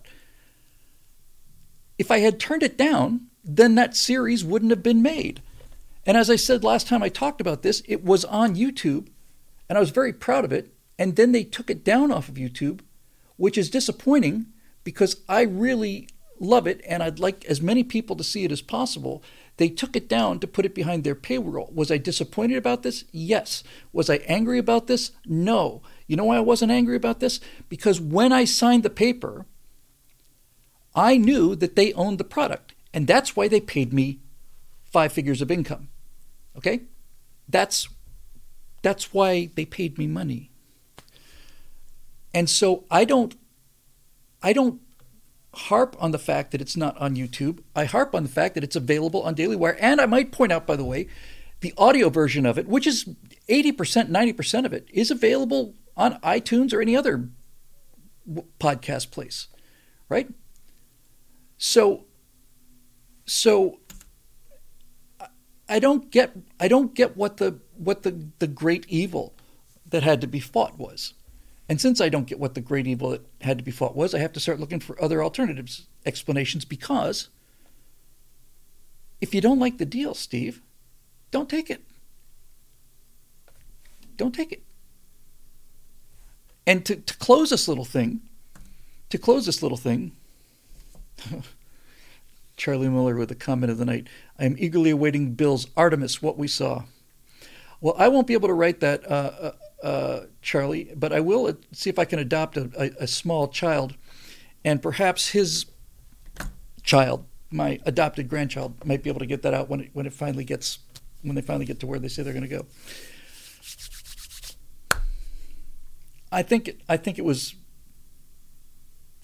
really uncalled for, and I can't think of any rational reason for it, especially how we've got to protect these young content creators. Look, if Daily Wire was buying people up coercively, kid, we like your stuff. Okay, we're going to buy you. Well, I don't want to be bought. Well, too bad. We've bought you. Now you have to come in and work for us? Yeah, I'd have a huge problem with that. But that's not what we're talking about. It's an offer. You didn't like it? Okay. So, this is a no-brainer for me. And I am sympathetic to a great deal of Steve's argument, especially about wanting to be independent and not wanting to go in and be an employee and be a wage slave. But he was a wage slave, and then he worked for himself. I was a wage slave, and then I worked for myself. If some young kid is coming up and somebody offers him, like Daily Wire offers a guy who's like red hot, says, hey man, we can really make you into something, then I would, don't be sorry for stirring the pot. I just had to get out of my system. And I'm a guy with a growing audience, and now they're going to give me a studio and all of the other stuff that you get with Daily Wire. And they're going to say, we're going to pay you this hunk of money to do what you want to do, and you're going to get a paycheck every week for that. It was about enforcing the censorship of big tech. Clint, how does that work? How does that work? Crowder is essentially saying, because I get penalized if I get canceled from YouTube, that is playing into censorship. How does that work? I don't understand it. It doesn't make any difference. Crowder, The fact that Crowder is still on YouTube means he is dancing around the censorship issue. To say that it benefits big tech is insane. The people that get hurt the most by that are Steve Crowder and Daily Wire. They both lose. How does that help Daily Wire? How is it enforcing censorship? I don't like the fact that YouTube owns the ability for me to say what I have to say or want to say, but it's real and I have to deal with it. That's why we host our shows on Rumble, but nobody watches them on Rumble. It'd be nice to do something about that. And if you're going to do something about that, it'd be nice to have millions of dollars behind you so that you can take the thing to the Supreme Court like Daily Wire did regarding the vaccine mandate. And so YouTube must be destroyed. I couldn't agree more. Look, if you haven't seen it, go to BillWhittle.com and see the show that Alfonso, Rachel, and I did on shadow banning. And we're both really honest about it. We talk about how soul destroying it is. Now, Climpy says, now you're beholden to YouTube. YouTube knows this and will use it against DW. He's already beholden to YouTube. I'm beholden to YouTube. Daily Wire is beholden to YouTube. Everybody is beholden to YouTube. I really don't understand it. I'm waiting to hear it. I don't see it, right? It's a private company. And while I disagree with everything they're doing, and I think they should be sued, and I think the whole thing about carrier versus publisher, all of that stuff, ultimately, it's their platform.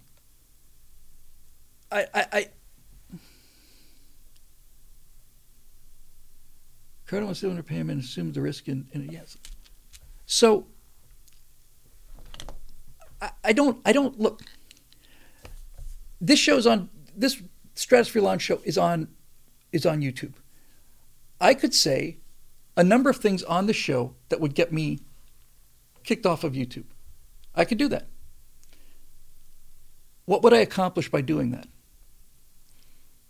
Right? I can't control it.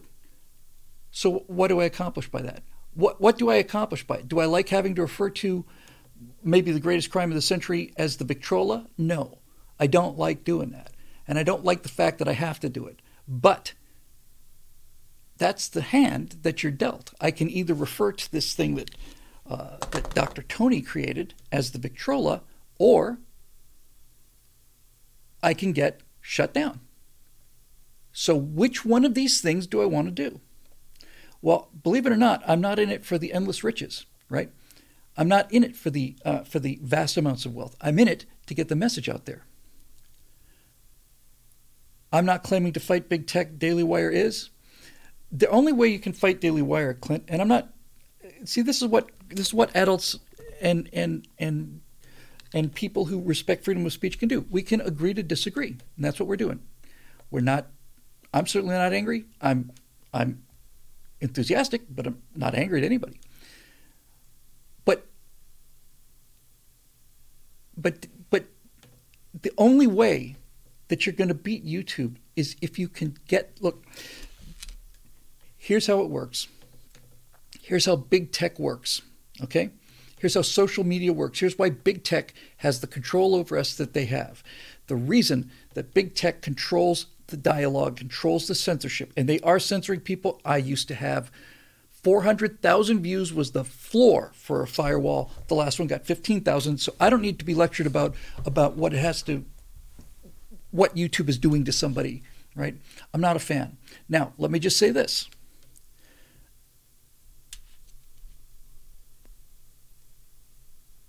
Social media companies are privately owned companies. And in order to get on them, you have to sign an end user agreement. Nobody reads it. You check the box, okay? You check the box. Okay. Now, you don't have to have caps, Clint. I'm watching you here. My point is, don't make claims when you're enforcing big tech's rules. How is Daily Wire enforcing big tech's rules? I don't understand it. I really don't. Big tech, let's take YouTube, okay? Because big tech is a bunch of things. YouTube has censorship guidelines that will get you kicked off of YouTube if you cross them. And that is a violation of free speech. Yes, absolutely. Is it disgusting? Yes. Do I want to see YouTube broken up? Yes. Of all the things I want in the world, more than anything, I want YouTube to be what it used to be. But how is Daily Wire enforcing this? The only way you're going to beat YouTube is to sue them. Let me just finish the point here, okay? Let me just finish the point. It's a private company, okay? That means that they can do whatever the hell they want to. And if you don't respect private property, this is why we're in the dilemma we're in, okay? This is the dilemma that we're in.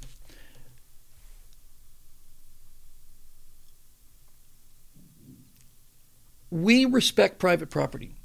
We respect the fact that the government shouldn't tell you how to run your business. It's your business, and I am interacting with you volitionally. I am making an exchange with you. And because it's private property and because you're paying the server fees, right? I'm not paying for the server fees. People can access my videos on YouTube for free. If I hosted them myself, I would have complete freedom of speech, but I cannot. There's no way I can afford that, right? So stay with me here, okay? Now, they are a private company. That means they can do whatever they want to with the content, and there's nothing we can do about it because we agreed to it, and there's nothing we should do about it because it's a private company. If it was a restaurant that said, I don't like you, you're not wearing shoes or shirt, out you go. I respect the restaurant's right to run its business any way it wants to. Now, with that said, there is in fact one enormously powerful, in fact, overwhelmingly powerful weapon that can be used against YouTube and Twitter and Facebook and all of them. It's very simple. Okay, it's very simple. The legislation that was written at the beginning of the age of social media didn't know what to do with social media. So what they said was this: look, we're on YouTube, right? All of us, everybody. You're watching YouTube, or everybody. If Critical Drinker posts a review of a movie and uses a clip that's in violation of copyright law, YouTube cannot get sued by Disney. They can enforce copyright strikes, but essentially, basically, the way the law works is the legal status of YouTube is to say we are a carrier, all right? We're a wall that you post stuff on. Okay, we don't control what goes up there. We don't control what goes up there. So if Critical Drinker posts something that violated your copyright, Disney, don't come to us, go to him, right? Go to him. We're a carrier. We're just the electric company. We're just providing electricity. We have no say over what they do with it or not. In the same way that a gun company can say, look, we manufacture guns. We don't kill anybody. You use one of our guns to kill somebody, that's not my problem. Okay, so they consider themselves a carrier, but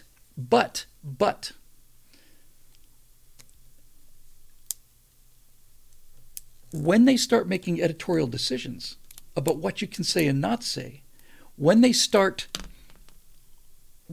deciding who's going to be repressed and who's not going to be repressed, they are not committing censorship in terms of the First Amendment. The First Amendment protects me against censorship from the government. It doesn't give me the right to go onto somebody's private property and say whatever I want to.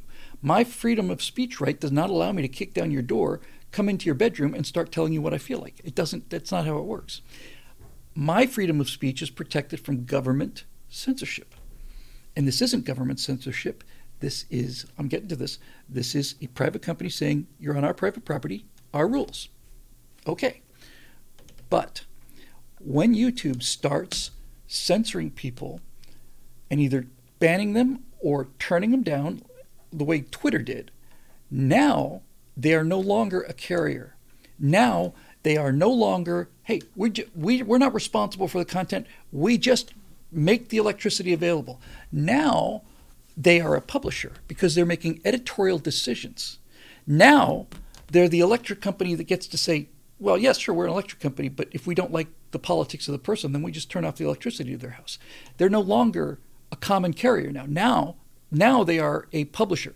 Now they are making decisions. Now they have violated the law that they've been operating under in the same way that Disney had those special carve-outs of law down in Florida.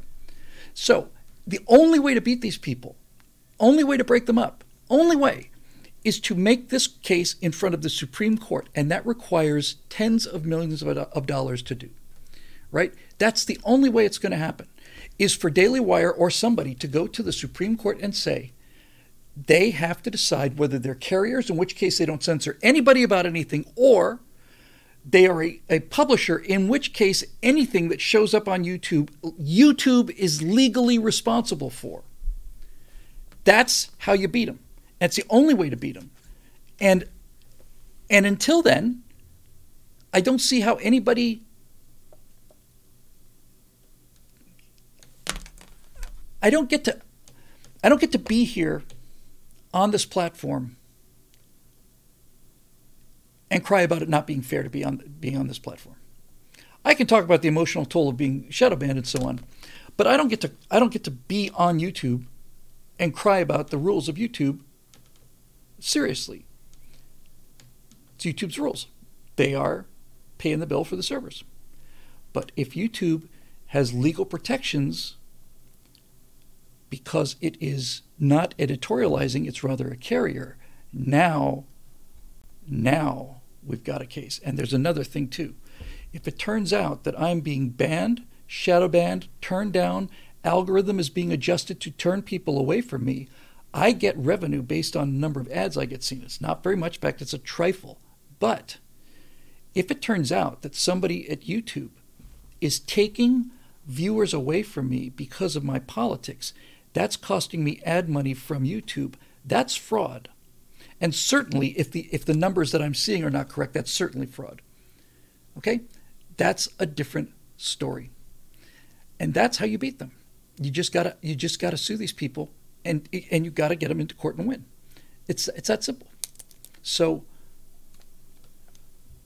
Daily Wire got a case taken to the Supreme Court regarding the vaccine mandate, and that takes a big company. Look, if you don't like the big company, don't work for the big company. It's all fine.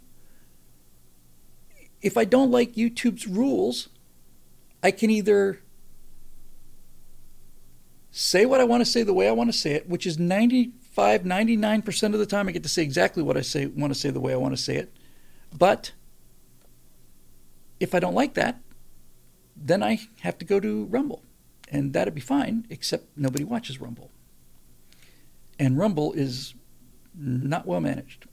It's not even a question of Rumble doesn't pay. I don't care about the money. I don't care about the ad revenues. I don't make enough ad revenues for it to be worthwhile one way or another. Right? Getting demonetized on YouTube is not the issue. Getting banned from YouTube is the issue. Because that's where the people are. The Willie Sutton, right? The big bank robber in the, was it 30s, I guess? Willie, why do you rob banks? Because that's where the money is. Why am I on YouTube? It's because that's where the eyeball is. Right? That's why I'm here. That's why I'm playing by their rules. I can hate their rules, but I don't get to cry about them unless they are committing some kind of legal transgression. And they are. They are. So I don't know why this was a conversation that wasn't just held in private between these two people. The thing that I thought was most telling about the part of the conversation he recorded was basically Crowder said, "There's a better way to do this, Jeremy. There's a better way to do it. Do it. Let's just go with my way, and then we won't have to worry about all these other things." Okay, maybe Crowder's right. Maybe he's 100% right. Jeremy Boring is not morally obligated to change his company's structure, especially given how successful it is, because Steve Crowder wants him to. He's not obligated to do that. Right? But you could hear it in Steve's voice. It's like, there's a better way to do this. There's a better way to do it. Okay. And I can show you how to do it. Maybe you can, but I don't know. So that's basically my take on it, and we constantly get calls, not constantly, frequently get emails from people saying, "I can't see it on Rumble. Have you tried another browser?" I don't know what to say. A friend doesn't send a boilerplate contract like that. I'm calling BS.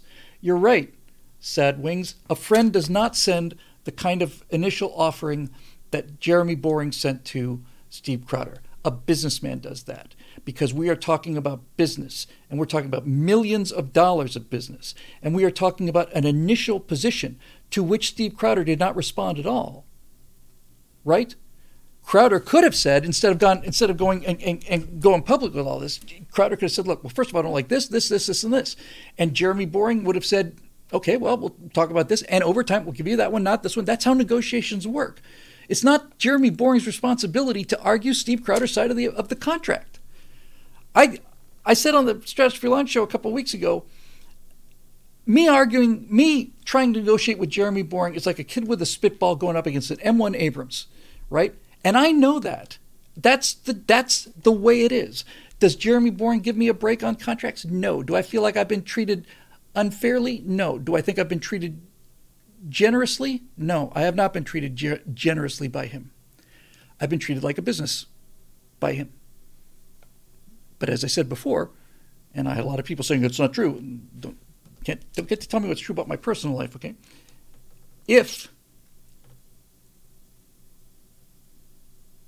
Okay, so Sad Wings Raisin says business decision he offered garbage, utter garbage. Well, let me tell you something, Sad Wings. If somebody had offered me $50 million for that deal, I would have taken it. I would have taken it, and I would have been extremely grateful for that garbage. 100% grateful to make $50 million. You can have whatever you want. You can have $50 million. It's all yours. You want to take it, put it on a hard drive, and then smash the hard drive and throw it into a volcano? Okay, man. That's fine with me. You can. That's $50 million is not a garbage offer. So anyway, apples and oranges, Bill. Why? Why is it apples and oranges? Is it because Steve Crowder's worth more than I am? He is. See how easy that is? See how easy that is? He's worth more than I am. He has more value economically than I do. That's why I don't get a $50 million offer. That's why I get a $50,000 offer. So, I love you too, Steve. I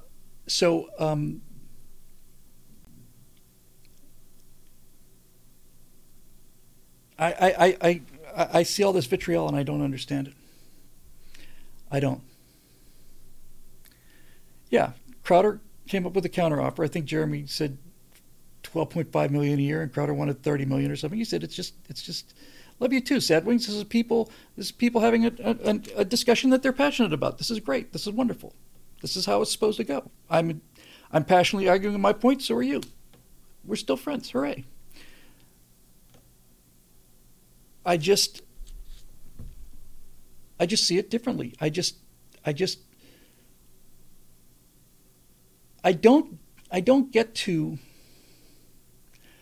have the right to tell somebody else what kind of offer they should make to me or do make to me. Okay? I only have the right to say yes or no. And likewise, if I go at him with a pitch, he's not obligated to take anything I pitch. He just has the right to say yes or no. That's how it works. It took me a while to get over the fact that Jeremy was dealing with me as a business rather than as a friend. But then I realized that's his job. That's what he does. He manages a business. And as I said before, if I called him up and said, "Hey, this is in business, it's personal. I need a hunk of money," he would go into his personal check account and he would give it to me. No questions asked. He did already. So, anyway, that's the way it goes. I just don't think there's any really point with it. Anyway, so yeah, there it is. I think the lesson that we should all have from this, the takeaway lesson, is simply this: we should all of us not. And I'm a minor player in this thing. I wasn't before. We turned down by YouTube, and I was out for a while and doing other things, and it cost me. I don't regret it, but it certainly cost me. Okay. But I think the bigger point here is that, at least when people are saying, "Oh, now the right's tearing itself apart," we're not tearing itself apart. We're having a discussion about things. We have different opinions on aspects of this business, and we're having energetic opinion differences, trying to come to some understanding of the truth. So, I think the left is going to be disappointed. This doesn't mean I think any less of Steve Crowder. I talked about this before with Captain Kirk and William Shatner. Steve Crowder is an enormously influential force for good in the world. It doesn't mean I have to agree with him on everything. It doesn't even mean I have to like him. It just means that he's a force for good in the world. And I think he's worth every penny of the $50 million. And I'm not. And I understand that. I don't have any, I'd like to say I have no problem with that. All I mean by that is I have no problem with the situation. I got myself in this situation or didn't get myself into his situation, one or the other. When I say I have no problem with it, it's like those are the decisions I made. I made different ones than he did.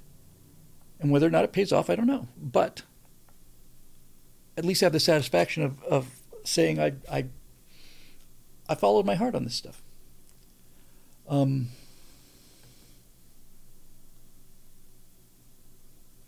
Yeah, I'm not arguing about the dollar value. And look, this is my entire point. If $50 million was crazy high or if $50 million was crazy low, that's not the point. The point is, here's your offer. Let's say they negotiated for 3 years. Okay, let's just get that whole argument off the table. Let's just say they negotiated for 3 years and they could not come to an agreement. What's the alternative to this? I mean, what's the alternative?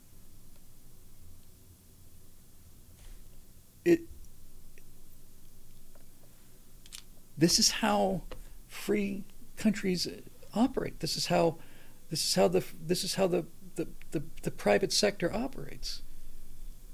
I want to buy that lumber for this amount per cubic yard or whatever.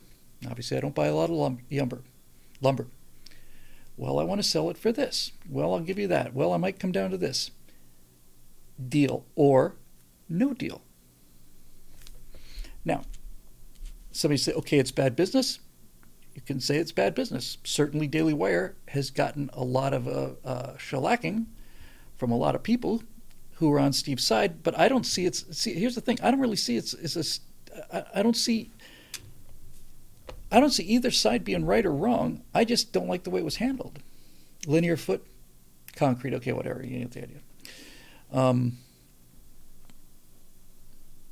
But my big point, my major point, board feet. Thank you very much. This is why you always want to write what you know. And if you don't know, you ought to find out.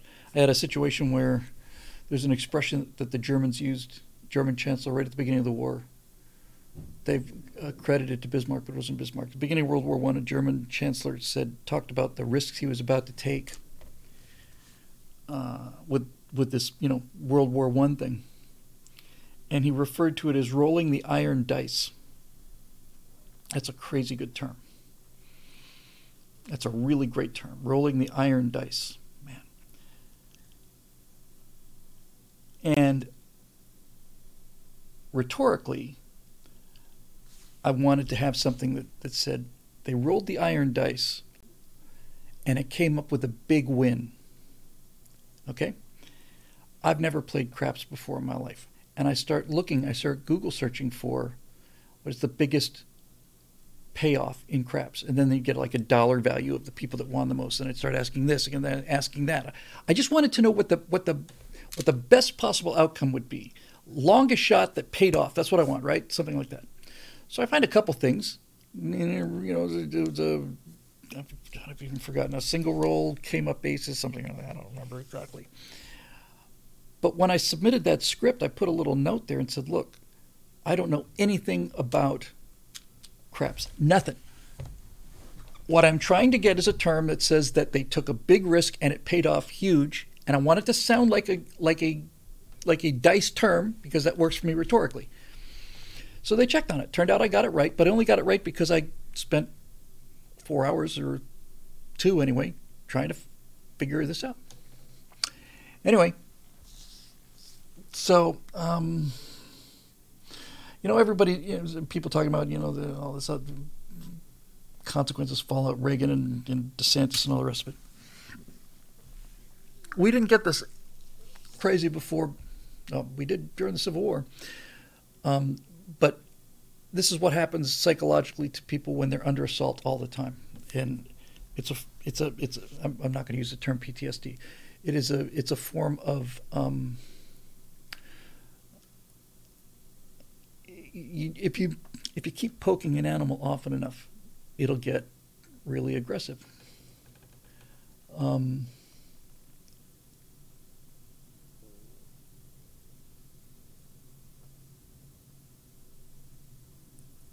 So Eric says that we get as emotional as the left do, just under different circumstances. Maybe. However, I have, and then recently I saw on Odin's Men that Tim Pool had banned the guy from the quartering, and I think it's another Jeremy too, and it's like, okay. It doesn't. I hope that nobody comes out of this last conversation hearing me saying that I think Steve Crowder's a bad guy and that he's wrong. I didn't say that. I turned down the same deal he turned down, and I also took the same deal that he turned down. I'm not saying he's wrong. I'm not saying he's a bad guy. The only thing I'm saying is that I didn't see any reason why this had to be public, but it is public. And I don't see any permanent harm from that. I don't imagine he's going to be getting another offer from Daily Wire soon. But I was very impressed by Jeremy saying constantly that he's an enormous asset. He's just a powerful voice. And I'm not saying, I think you should go over and join the Mug Club. That's what I don't see on the left is that sense of, okay, hard-won fight, you're bleeding out the nose, I'm bleeding out the lip. We'll shake hands and it's behind us.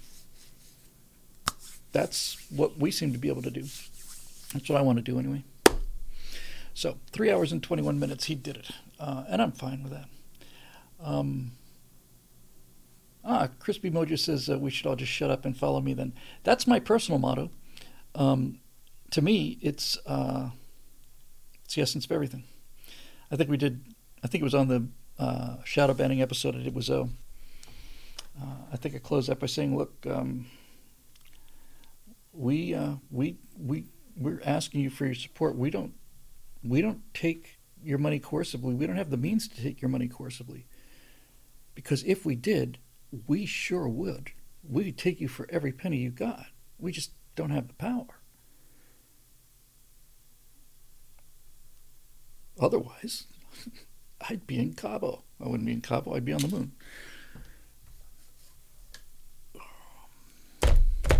Anyway, here we are. The fact that people listen to this is constantly amazing to me.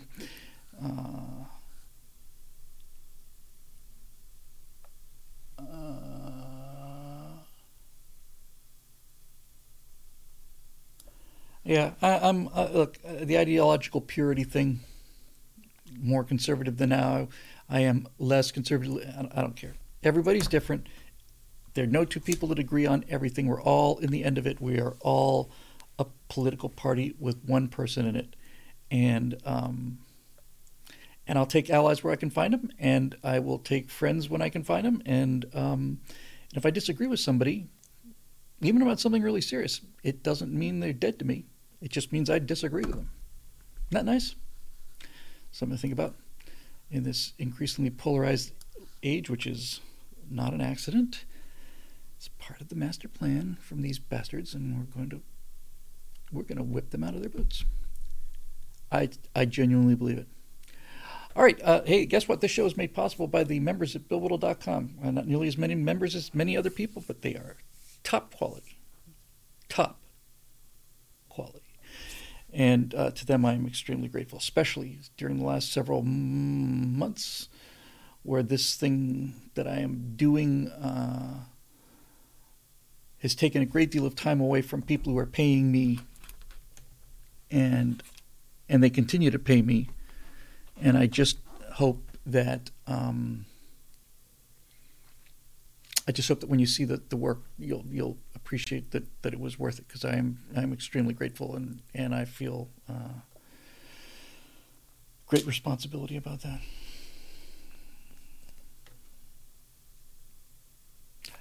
All right, that'll do it, I think. So, you're all dead to me. I hope you all burn in hell. I think you want to quit your membership. Let me burn. I'll burn the money for you. You just get the hell out of my place. All the rest of that stuff. Yeah, whatever. It's for children. I plan on being here on Monday night, and so I will see you then. We'll talk some entertainment. We'll talk some screenwriting. We'll talk about some other things. All the rest of this stuff. All right, here we go. So here comes the big kind of, kind of closing dissolve thing.